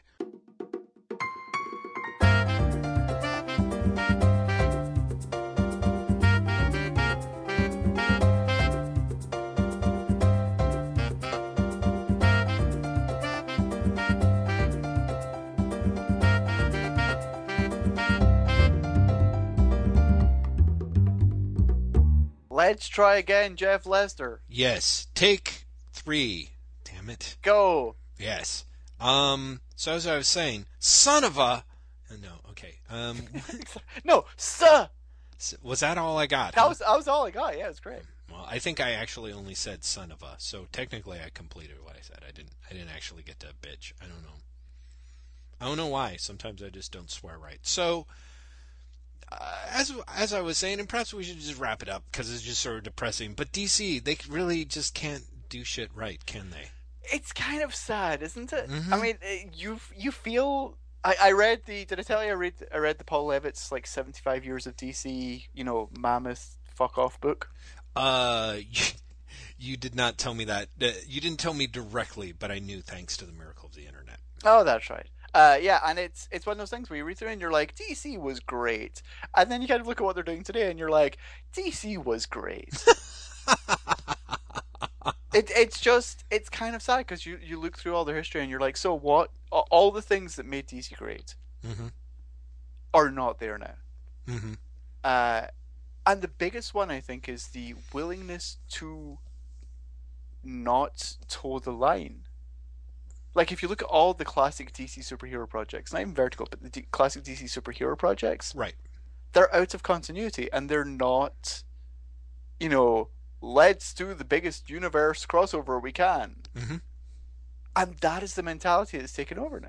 Well, and it is a shame. In that regard, to mention once again, the Batman Odyssey, it is great. It's one of those great, like, it's an out-of-continuity Batman project that is a labor of love by this one dude. Admittedly, they thought they could sell lots of copies of it, but that actually is kind of awesome that they will do that or used to do that from But that's time what I mean. to time. Yeah, used to. Because what are they doing now that's like that? Yeah, I don't know. I mean, maybe some of their digital comics, I guess, like Orson Scott Card's Superman, Yeah, I have to say, not excited about that. However, Jeff Parker and Chris Samnee doing Superman? Absolutely. Please. Mm-hmm, mm-hmm. I can't wait to get Let's hands have on lots of that. It's Mm-hmm. one of those things, like, I'm not excited about Orson Scott Card at all, but also, he'll be gone in 2 issues, Right. and if it means we're going to get Jeff Parker and Chris Samnee doing Superman, sure.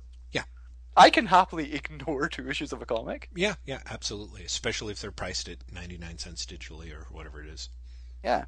So, yeah, I don't know. DC is not in a good place. The other day, because I was reading this book and because I was just thinking about DC things in general, I was like, Millennium would be a great fucking series for the New 52.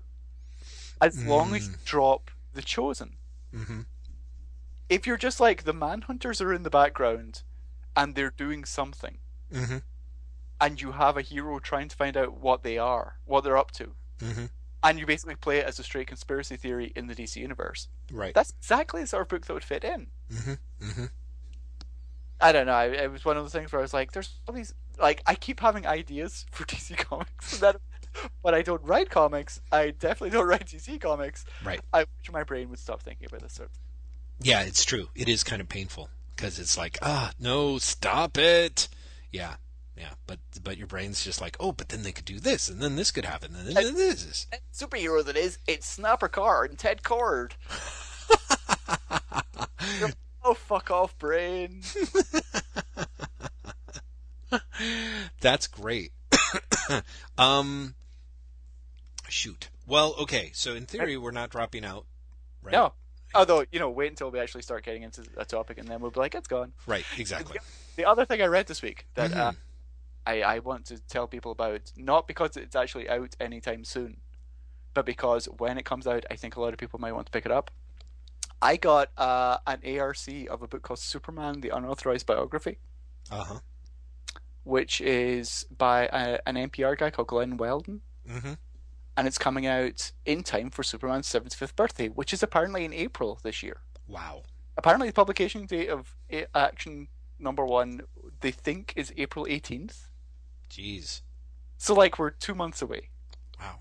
We're 2 months away from Superman's 75th birthday. And it's right. it's a great little read. Huh. It's not anything more than it pretends to be, which is literally, I am going through Superman's publication history Mm-hmm. in order.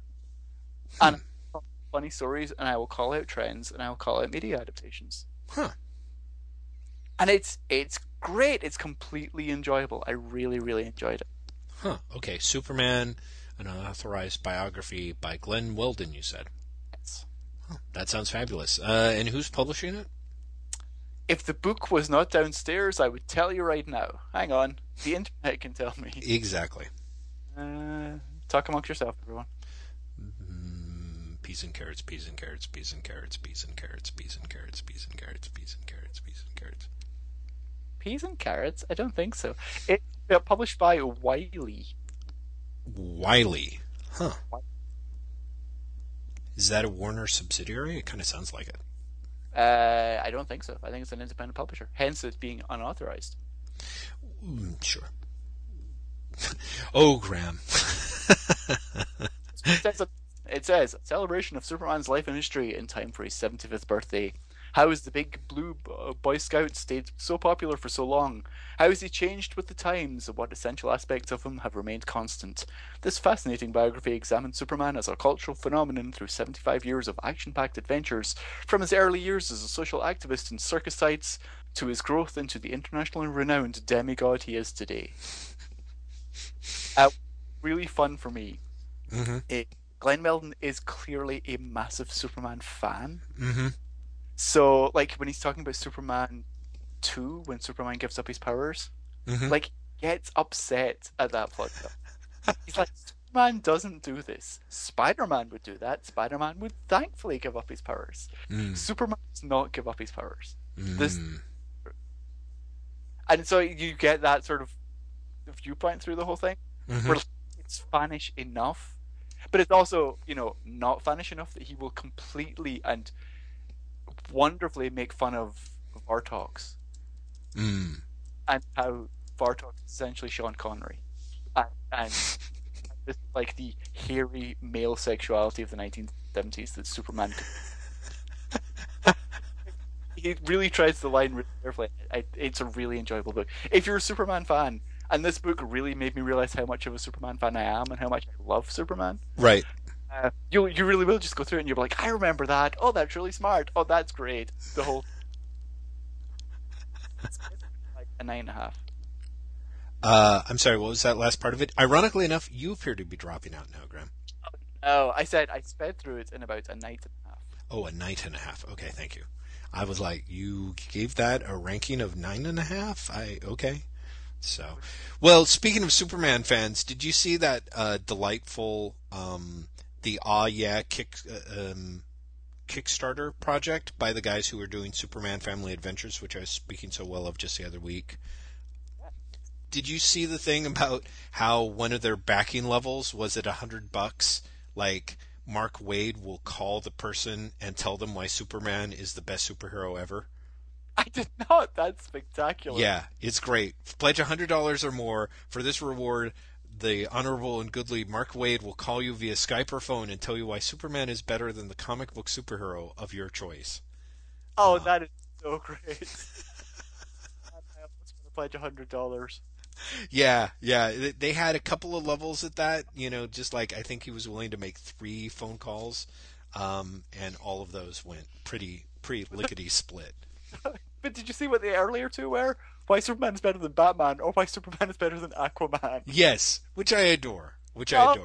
So great. And I think it was Amy on Twitter was the one who was like, a real reward level would be you get to call Mark Waid and tell him why your hero is better than Superman, and he has to just sit and listen. Oh, man. Which, come on, face it, that would be great. And just have Mark Waid be like, I mean, come on, the guy's great, but that would be kind of saintly. That would be really hard thing to do. But it'd be awesome. Like, maybe someday if we could figure out, what do you think? Do you think, like, if we could do that for, like, a Kickstarter, one of the levels would be person calls us and tells us why blank is better than Jack Kirby or something like that? Oh, and we'd have to take it? That would be... Yeah, that'd be kind of rough, huh? What would we Kickstarter, Jeff? I don't know. I mean, at this point, like a secure, like high-speed T1 internet for both of us, so there's no Skype lag, I guess. Don't tempt me. Yeah, I would. I was going to say it. I've said it before and I'll say it again. I would love to do a podcast with Mark Waid if I wasn't so scared of him. That's really funny. You'd really be scared of him? Oh God, totally. There are certain comic creators I am scared of. Right. And not in the sense of I think they're going to beat me up or anything, but just in the sense I don't trust myself to have a conversation with them. And again, not because I think they're terrible, but the opposite, because I think they're great. Right. Yeah, no, I think we've gone over this, and I have definitely lived out all your nightmares in reality, basically. So I'm glad it's not just me. Yeah, like Mark Waid, Greg Rucka. I'm trying to think of who else would I just wouldn't be able to have a conversation with. And here's the thing, they're probably all lovely people, but I'd just be like, aha. Yeah. I don't know. I think you and Greg Rucka could absolutely positively have like a final talk, because no, he'd have to be so forgiving. He's kind of a big muppet, Greg Rucka, you Have, know? have to be beyond forgiving, seriously. All right, so you say, sir. So you say. Or But that would be great. Maybe that would be another Kickstarter level. Is like you would actually have to talk to these people. thanks. Here's a Kickstarter. Graham's Misery Kickstarter level. Yeah, $200. Graham has to call the comics book professional of your choice. Can't be Mark Millar because of the restraining order. Sorry, Mark Miller because of the restraining order. But I'm telling you, me and Mark Miller, we're pals now. again, I remember the first time you guys were pals. That was kind of traumatizing. We're not enemies, put it that way. To be honest, I don't even think he remembers I exist. Oh, I'm sure he doesn't. Because frankly, the great thing about Mark Miller is he can't remember half the things that have ever come out of his mouth. Or, even better yet, he does. So, Did you see his wonderful, the Justice League is a great way to throw away $200 million? yes, I did. And I'm just like, wow. Wow. And of course, as everyone pointed out, sure, after he pretty much like all but begged to have that job, you know? It's like, But that, I mean, it's so funny. He's heading up Fox's Marvel slate. yeah. And then, like, yeah, DC superheroes, you can't make a movie out of them. It's almost like he has an ulterior motive, Jeff. I know. It is shocking, isn't it? Yeah, that is, I know. He's, that guy is shameless. And in a way that I find almost, It's appealing. Like, It is. It's grown from insulting to just actually kind of like, oh, that lovable sociopathic scamp. it really has, hasn't it? Like, oh, it really annoys me to like, oh, Mark. Oh, bless him. Right. There is that shit, sir. Kind of wonderful. Because you don't take anything he says seriously at all. Certainly not.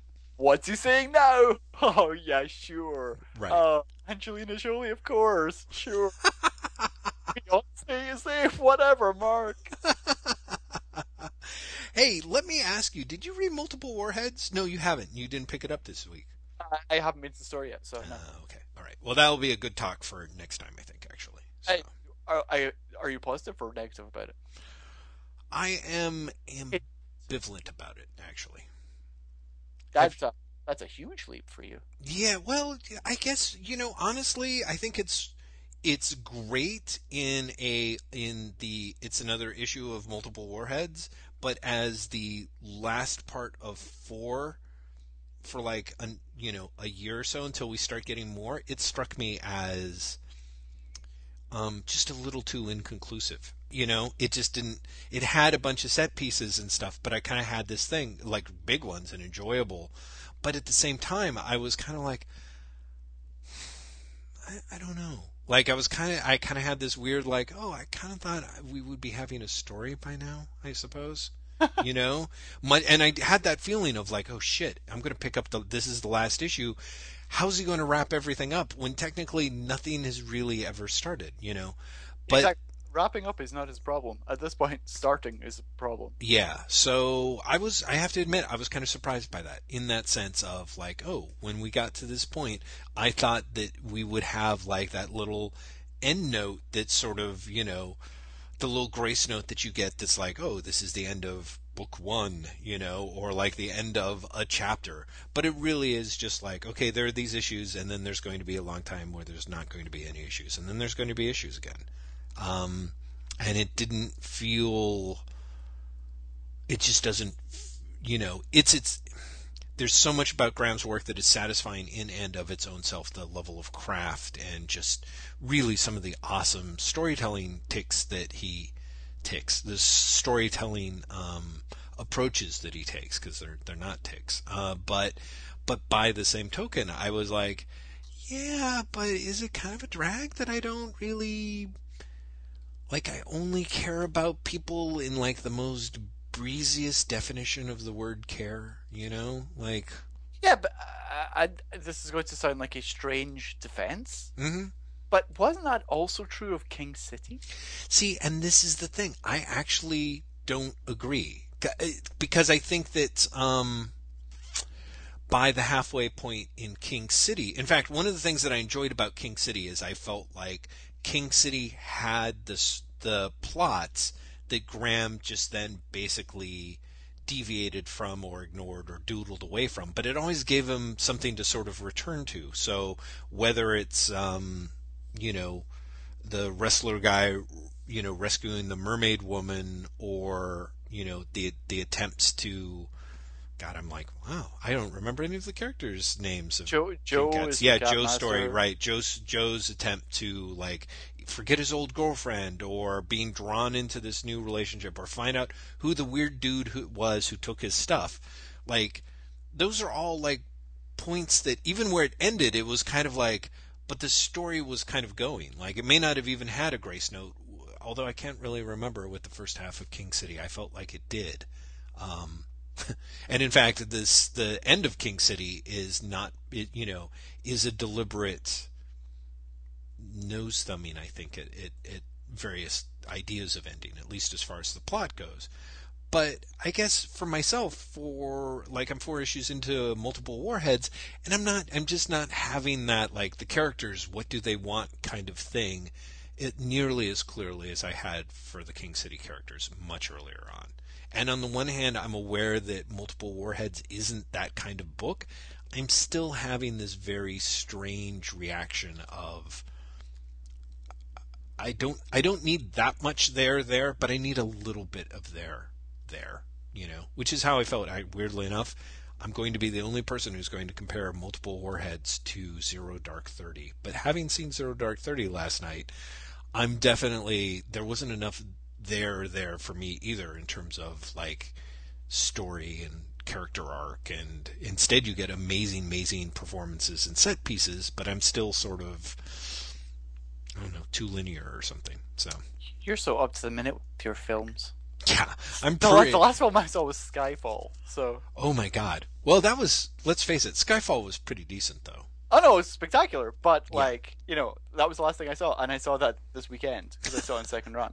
Well, we're trying to catch all the Oscar Best Picture nominees before the Academy Awards, and I kind of don't think we're going to see it because I just don't have much gumption to go see either Life of Pi or Amour. And of course, it's insane that I haven't seen Django Unchained yet, but I'm waiting to see it with Edie, who kind of doesn't want to see it. So Zero Dark 30 was our attempt to break this stalemate of these final four Best Picture movies that we've got to get seen before February 26th or whatever. So yeah, we saw Zero Dark 30 last night, and you know, still haven't seen Django Unchained. So I look pretty good compared to you, I have to say, but compared to every single other person that I follow on Twitter, except for you, Graham, I'm in some pretty dire straits. Well, I spent last Friday watching like 3 hours of House of Cards at once, and my eyes were glazing over, Jeff. So that kind of put me off the idea of trying to stay current with contemporary pop culture. You were for a like, while. well, fuck this. So yeah, so what was your opinion of it? It looks lovely. Yeah. The writing is. Have you watched it? No, I haven't watched it yet. The writing is appalling.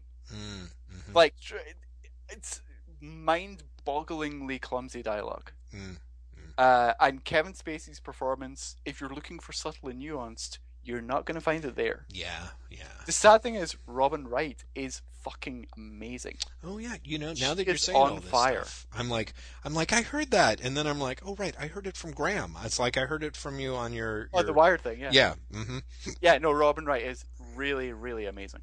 That's great. And by far the best thing. She But, doesn't get enough work. Now, have you seen the original? yeah, I had fond memories of the original. It was a big deal in Britain, and maybe I'm misremembering that, but I seem to remember it was like a really big deal. It's in a big Britain when it deal, was on. and in fact, actually, it's funny. I was having lunch with a friend, and they were like, "Why?" They were like, they are American, but adored the original House of Cards, you know, and they were like, we were obsessed with it, and you know, I'm sort of shocked that Edie and I haven't seen it, considering it's been kicking around. It's on Netflix Netflix so for long. yeah. Yeah, and has been for a while, and I'd actually love to see it. Probably more than this remake, because there's something about the remake. I'll be honest, I don't have a lot of faith in any of the people involved in the production, with maybe the exception of, no, not even Robin Wright Penn, because she, let's face it, she got together with Sean Penn. So, yeah. Wow. I think David Fincher makes the episodes look spectacular.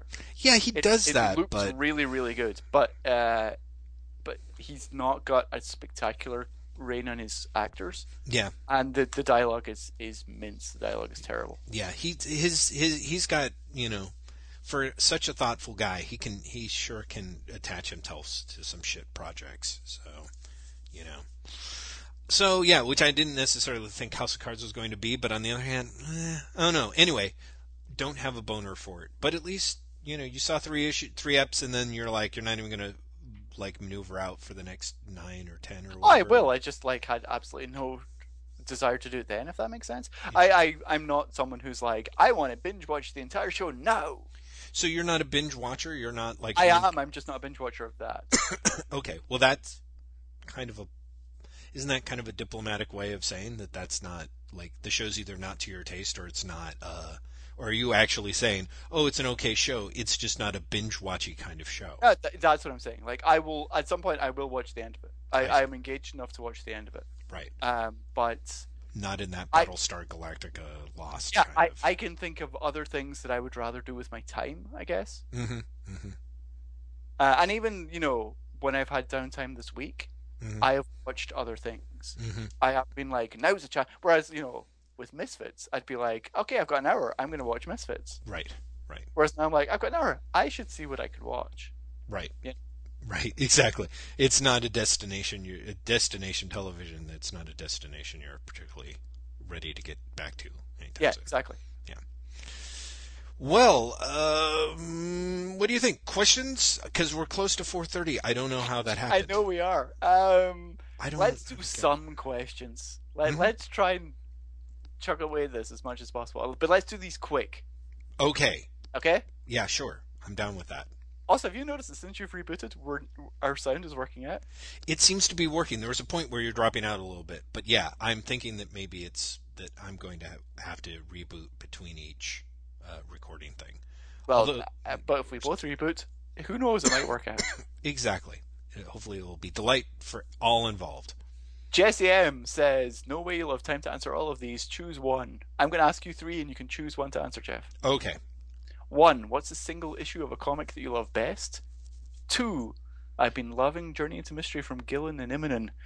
Once Immonen's Sif run is finished, what team should tackle the Warriors 3? Or 3. Are there any current comics that would benefit from a Journey into Mystery or BPRD style spin-off? Okay. Honestly, I can answer number 1 off the top of my head. So I think that would probably be... I mean, there's several single issues of comics that I love the quote-unquote best, but this question did stick with me, I think because it almost got asked last time. And I really have to say... it changes from time to time, but on that list of the top 5 single issues, I would be very quick to point people toward Jack Kirby's OMAC number 1, because I think it is one of the best first issues ever, and arguably it's so good that even Kirby wasn't able to match it in the rest of the run. It's better than the rest of the series by far. Yeah, so it's like if you read just that one issue, your imagination is going to be on fire, and you never actually get to see the fact that all the stuff that doesn't quite live up to expectations. So that would be mine. I have a quick spin-off question from that then. Oh, okay. Would you like to write a spin-off series from OMAC issue 1? Yes. Like nobody's business. Oh my God, yes. Although, honestly, I'm willing to, because I think I've told you my ideas for an OMAC spinoff. I would be perfectly happy to pick it up from OMAC number 8. But in some ways, because what I think of as my perfect killer OMAC idea really does involve taking the rest of the OMAC stuff and trying to figure out a way to underline where it fits and doesn't fit. But yeah, I mean, but that if I didn't have that, I would also going from OMAC number 1 is pure fire, and trying to figure out in a perfect world where it's I will have it, and then they are going to pay Ledron $1 million to draw it. Yeah, let me at that son of a bitch. So.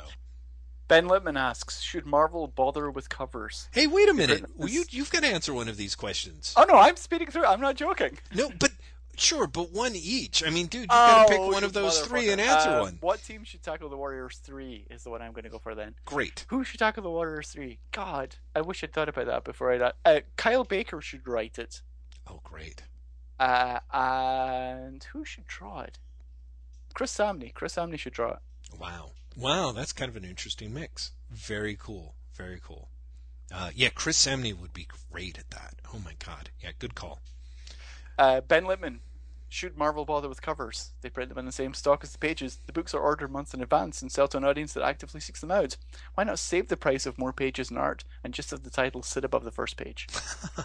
Wow, that's kind of revolutionary and genius. I don't think they would ever do that for if nothing else than just the simplest reason that I can think of, which is that the covers are a huge piece of an artist's livelihood, and the idea that the artist would no longer be able to sell their cover pages, at auction or whatever, I think would be such a huge blow to the industry. I think the artists would basically throw a huge shit fit.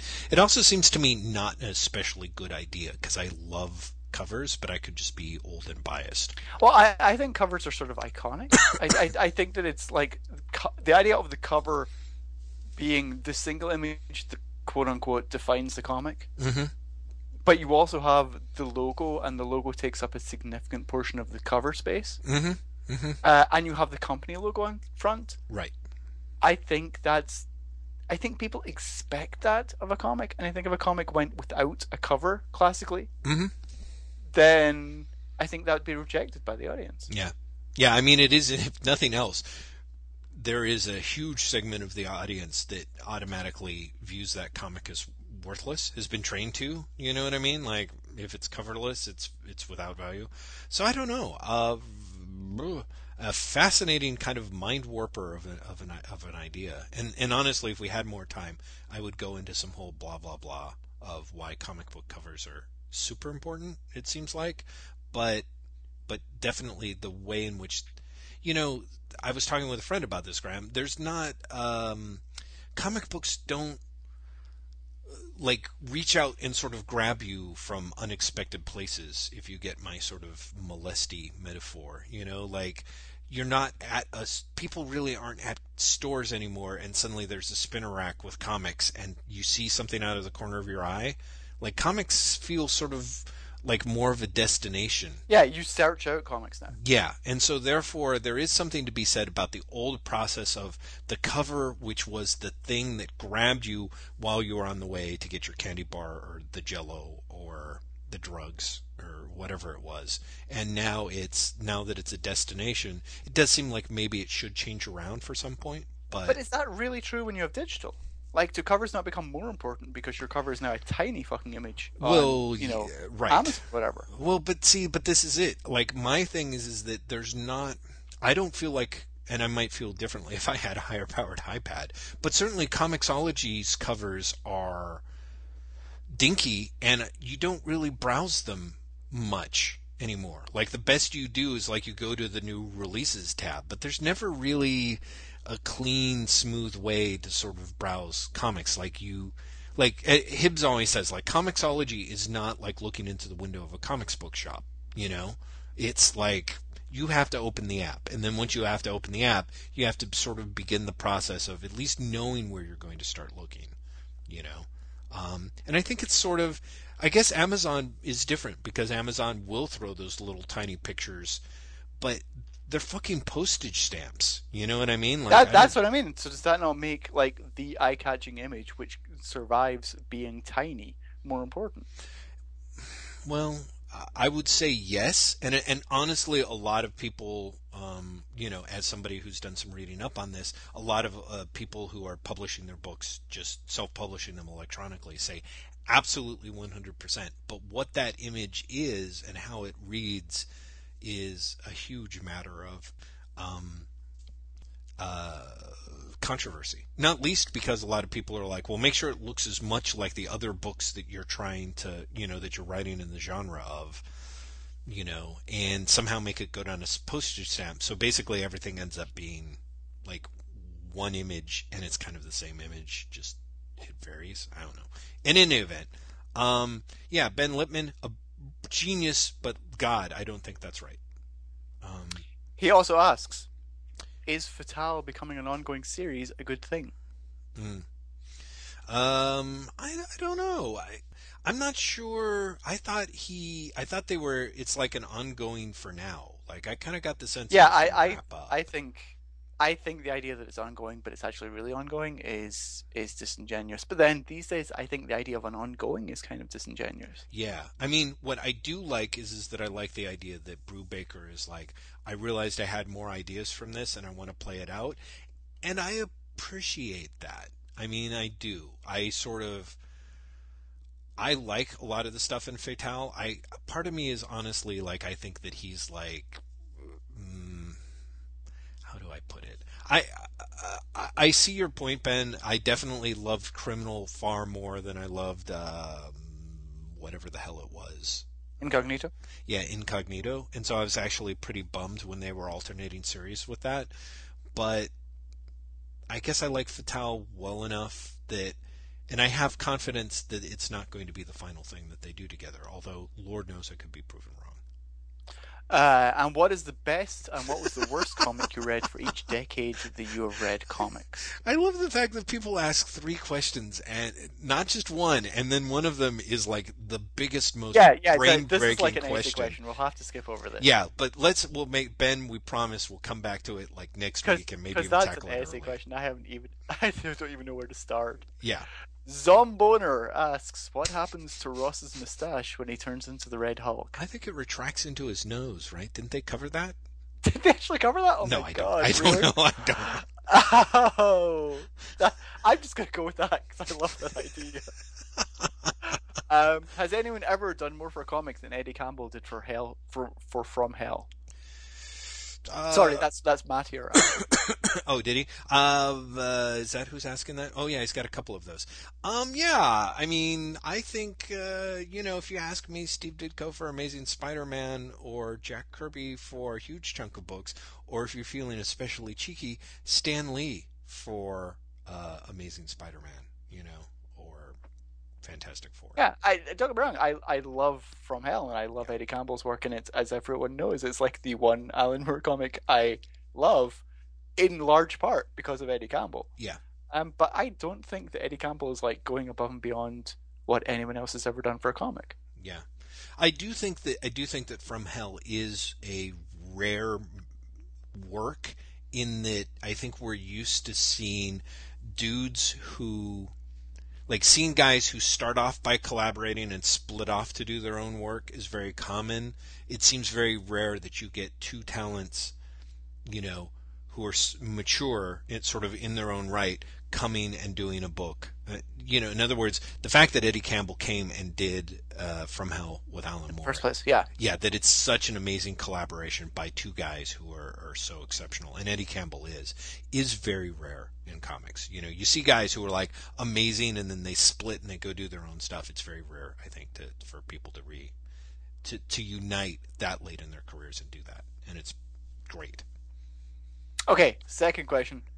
Great one. We're going to have to end with Matt here because they're all fairly big, but I want to get through them. Okay.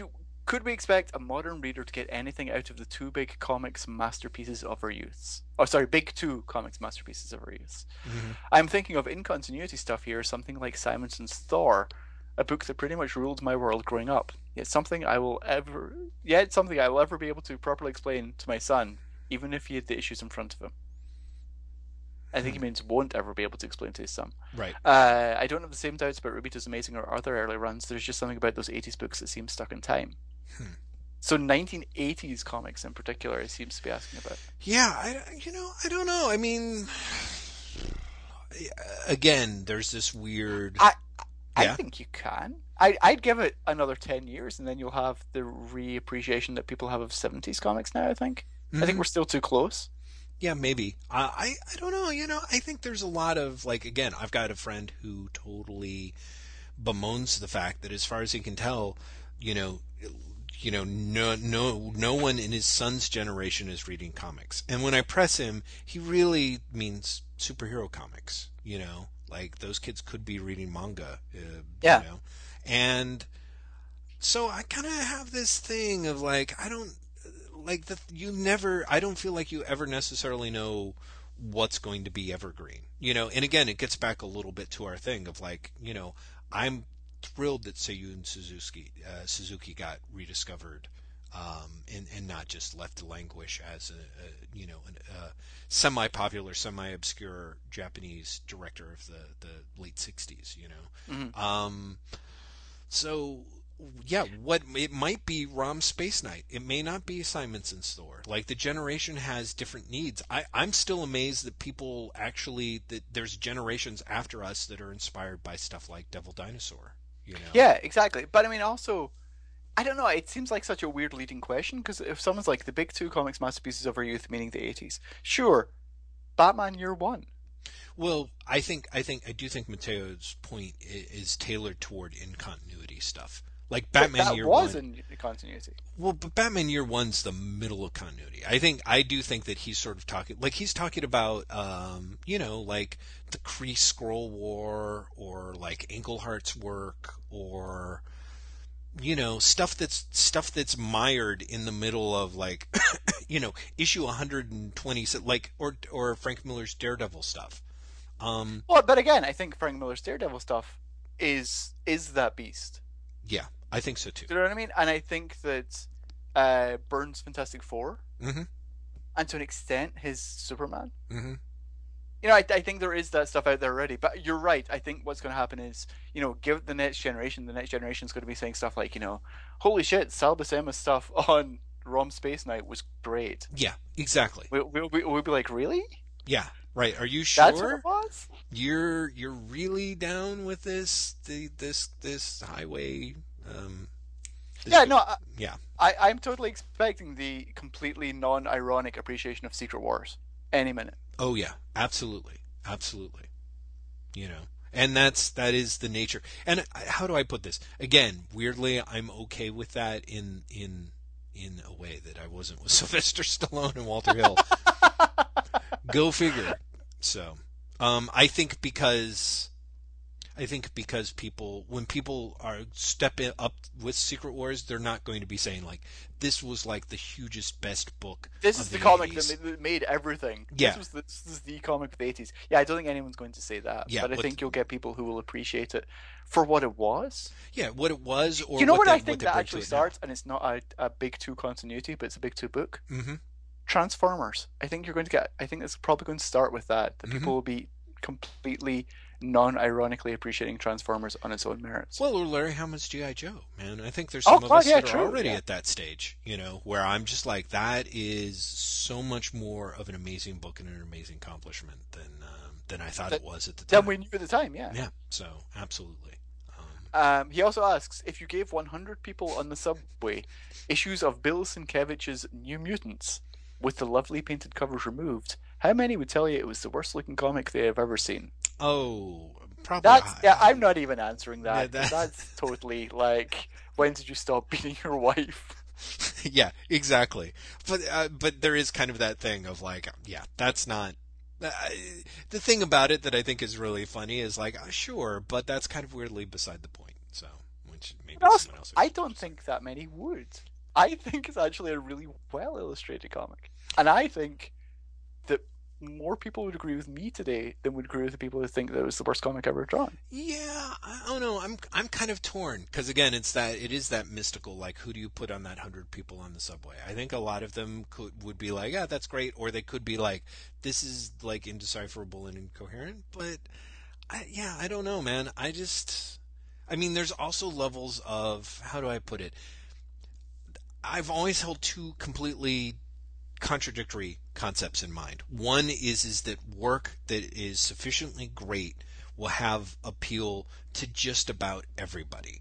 And the flip side of that, which is when you get to the apex of an art form, you frequently can only have it be appreciated by people who are pretty immersed in that art form. You know what I mean? So it doesn't really invalidate it. Those two ideas don't necessarily jibe together perfectly 100%. But to me, it's kind of like, yeah, on the one hand, you get a dude like Shakespeare, who the majority of people are like, he's entertaining and fantastic, and then you get some dude who is like, Samuel Beckett, who a certain type thinks is fantastic. A lot of people are like, oh my God, he's the most boring crap meister on the planet, and I just feel like any art form is going to have realms for like both of those characters, and so it's not just one or the other.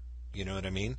So part of me is, you're right. I think that maybe Bill Sienkiewicz will be like, yeah, no, this is really awesome and strange and it's attractive to look at, and we've had lots of time to catch up with that. But I can also see people being like, this doesn't look like Naruto, I feel that you've just made the greatest argument for why Rob Liefeld is the greatest comic artist ever lived. Question D. And this, I think we should all know it from start, isn't a question as much as a rant, but I really want to read it anyway. Ooh, okay. Are you ready, Jeff? Yes. What would happen if Robert Kirkman decided to spend his next month's income and buy the publishing arm of Marvel? Not the IP, just the right to publish Marvel Comics, the way he wanted. Which characters would die each month, and by which blunt instrument? How sad would the Punisher be while he used his slowly diminishing appendages to get the rest of the Marvel Universe killed, one 100-issue spectacular at a time? Who would he think was calling him while he cried into a disconnected telephone, and would he still have the beard? Would Aunt May still be the big bad? Weirdly enough, I was like sweeping up the floors this morning, Graham, and I was actually thinking about The Walking Dead and how do I put it? Like, I could be wrong because I'm not really paying attention to Kirkman's other books, but, The Walking Dead being a zombie comic, one of the things that is always appealing about the zombie movies from which he's working from is the fact that people die, and a lot of people die. And in fact, the difference is kind of part of the genre. It really is. Like, when you go back to, if you accept that Night of the Living Dead is the launching of the genre, it literally ends with the person that you think is going to get saved gets killed, and doesn't even get killed by zombies. He gets killed by someone else. But there is it's baked into the genre. So on the one hand, there's part of me that's like, I don't necessarily know if Kirkman's really that guilty of that, as much as he wanted to tell this story in this genre, and he, I think, figured out a way to do, like, if you did it long form, basically the idea is that people would be willing to not just watch a 2-hour zombie movie. They would be even that much more happier to watch 24 hours of the same zombie movie. And I think, the world has not proved him wrong. I don't. Yeah, no, I think he's getting a bum rap, sadly. At least in this impressively written question. Now, admittedly, if you're just trolling for the lulz, I got to tell you, some of that stuff is pretty funny.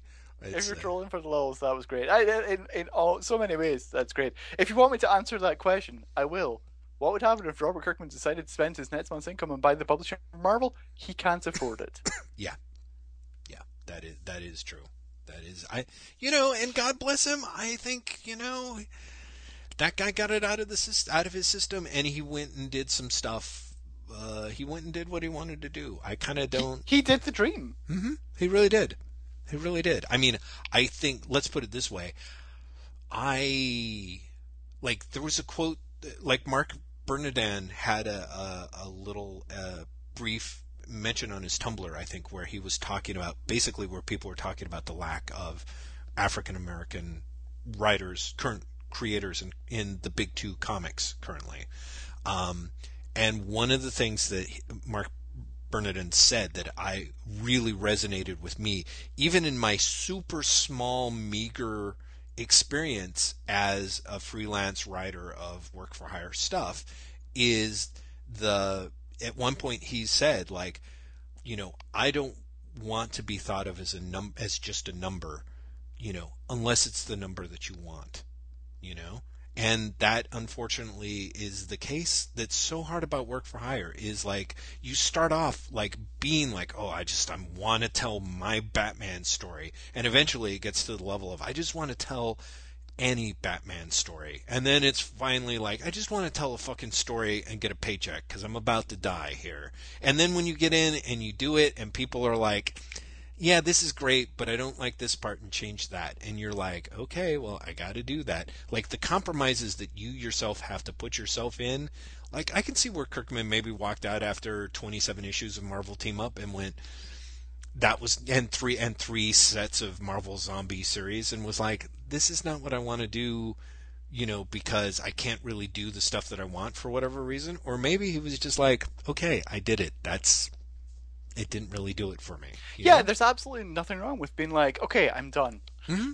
I tried that, it didn't work out, I'm moving on. Yeah, I kind of think that, again, I'm really give Kirkman a lot of credit for like, okay, well, I did this and he actually made a manifesto of what he was going to do, and then he did it, and then he got more successful than any of us would have ever thought.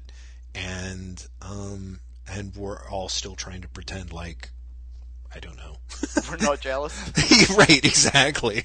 Like, like that's not kind of amazing. That. It's like people will make fun of Robert Kirkman, and I can't help but feel that so much of that comes from the place of like, holy fuck, he actually did it. Yeah, he did it. I mean, he did do it. That's the weird thing. Like, if you go back in time and you rewind the clock like 10, 15 years, and you look at Matt Fraction doing, Rex Mantooth Kung Fu Gorilla, and you look at Robert Kirkman doing like Battle Pope, and you have to place your money on which one is going to take all the chips at the table, I don't think most of us would have picked the right horse. I just don't. Oh no, not at all. And also, it's also weird to like look at Matt Fraction, doing Rex Mantooth or Last of the Independents or Savan. Do you remember Savan? His oh yeah, mm-hmm. his comic thing. Mm-hmm. Like I'm being like, okay, 10 years from now, this guy is going to be writing Thor and Iron Man, and that's after he's written the X-Men, and then he's going to jump into the Fantastic Four books. Yeah, exactly.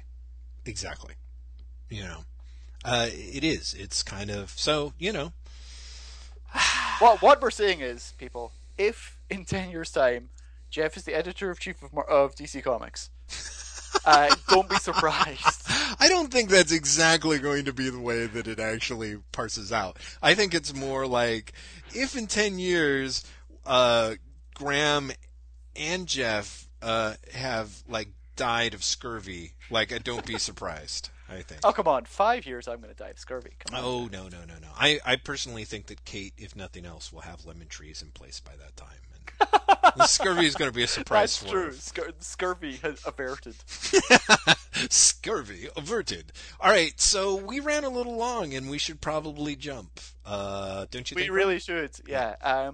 People, I swear to God, we might just end up doing like 3 questions a week from now on. I don't know. It could be. We'll see. We got might close. finish questions. We might not. You know what would be funny? And I'm not saying that you people should do this, but it would make me laugh if you did. If you guys started adding questions to the end of this thread. To the thread, which was closed. Well, my friend Ren, who is awesome, asked a question in our current Savage Critic thread, and I was like, I've got to, he's my friend. I have to bump that question up to like must answer status. So maybe we'll answer it. Is it a quick answer question? Can we answer it now? No, it's more of an essayistic question about Spider-Man. I think. Yeah. I'm sorry, Jeff's friend. Yeah. I've not even read the comments this week. I'm completely behind. Oh, you should. Well, I don't know. Hopefully they'll pick up. At first I was like, this is great, and then there was kind of a like honestly, we have to stop trolling our listener base by talking about Hickman and Morrison, because once we do, you just know what's going to happen, and it pretty much happened. So yeah. Hooray! You're like, yeah, exactly. Well done, us. So Graham, we're probably not going to be back next week since that's Valentine's Day. Is it? Oh God, so it is. Yeah, we got to take another skip week. So. Love is in the air, people. Yeah, we will, I guess, be taking another skip week. Unless we can convince Graham to just call and sing his greatest romantic karaoke hits to us. Yeah, that's going to happen. I know, it's not. And it's a shame. Forever. So yeah, I guess we will be taking next week off. In which case, we'll be back in 2 weeks. We're back in 2 weeks. We will be answering your questions. We will have read comics, and we will somehow manage to... I don't know, I sort of feel like this funky dance suits us, but I have not looked at our logs, nor can I understand them. So I don't know if our listenership is plunging, rocketing, or staying flatlined. I have no idea. So, but I hope it's either rocketing or flatlined, to be honest. I hope we're not plunging. If we are plunging, I'm really sorry for people who are jumping on yeah, the podcast. people who are leaving who've had enough of our shit, I apologize. I thought we were being clever. Graham, do you want to sing us out? Bye!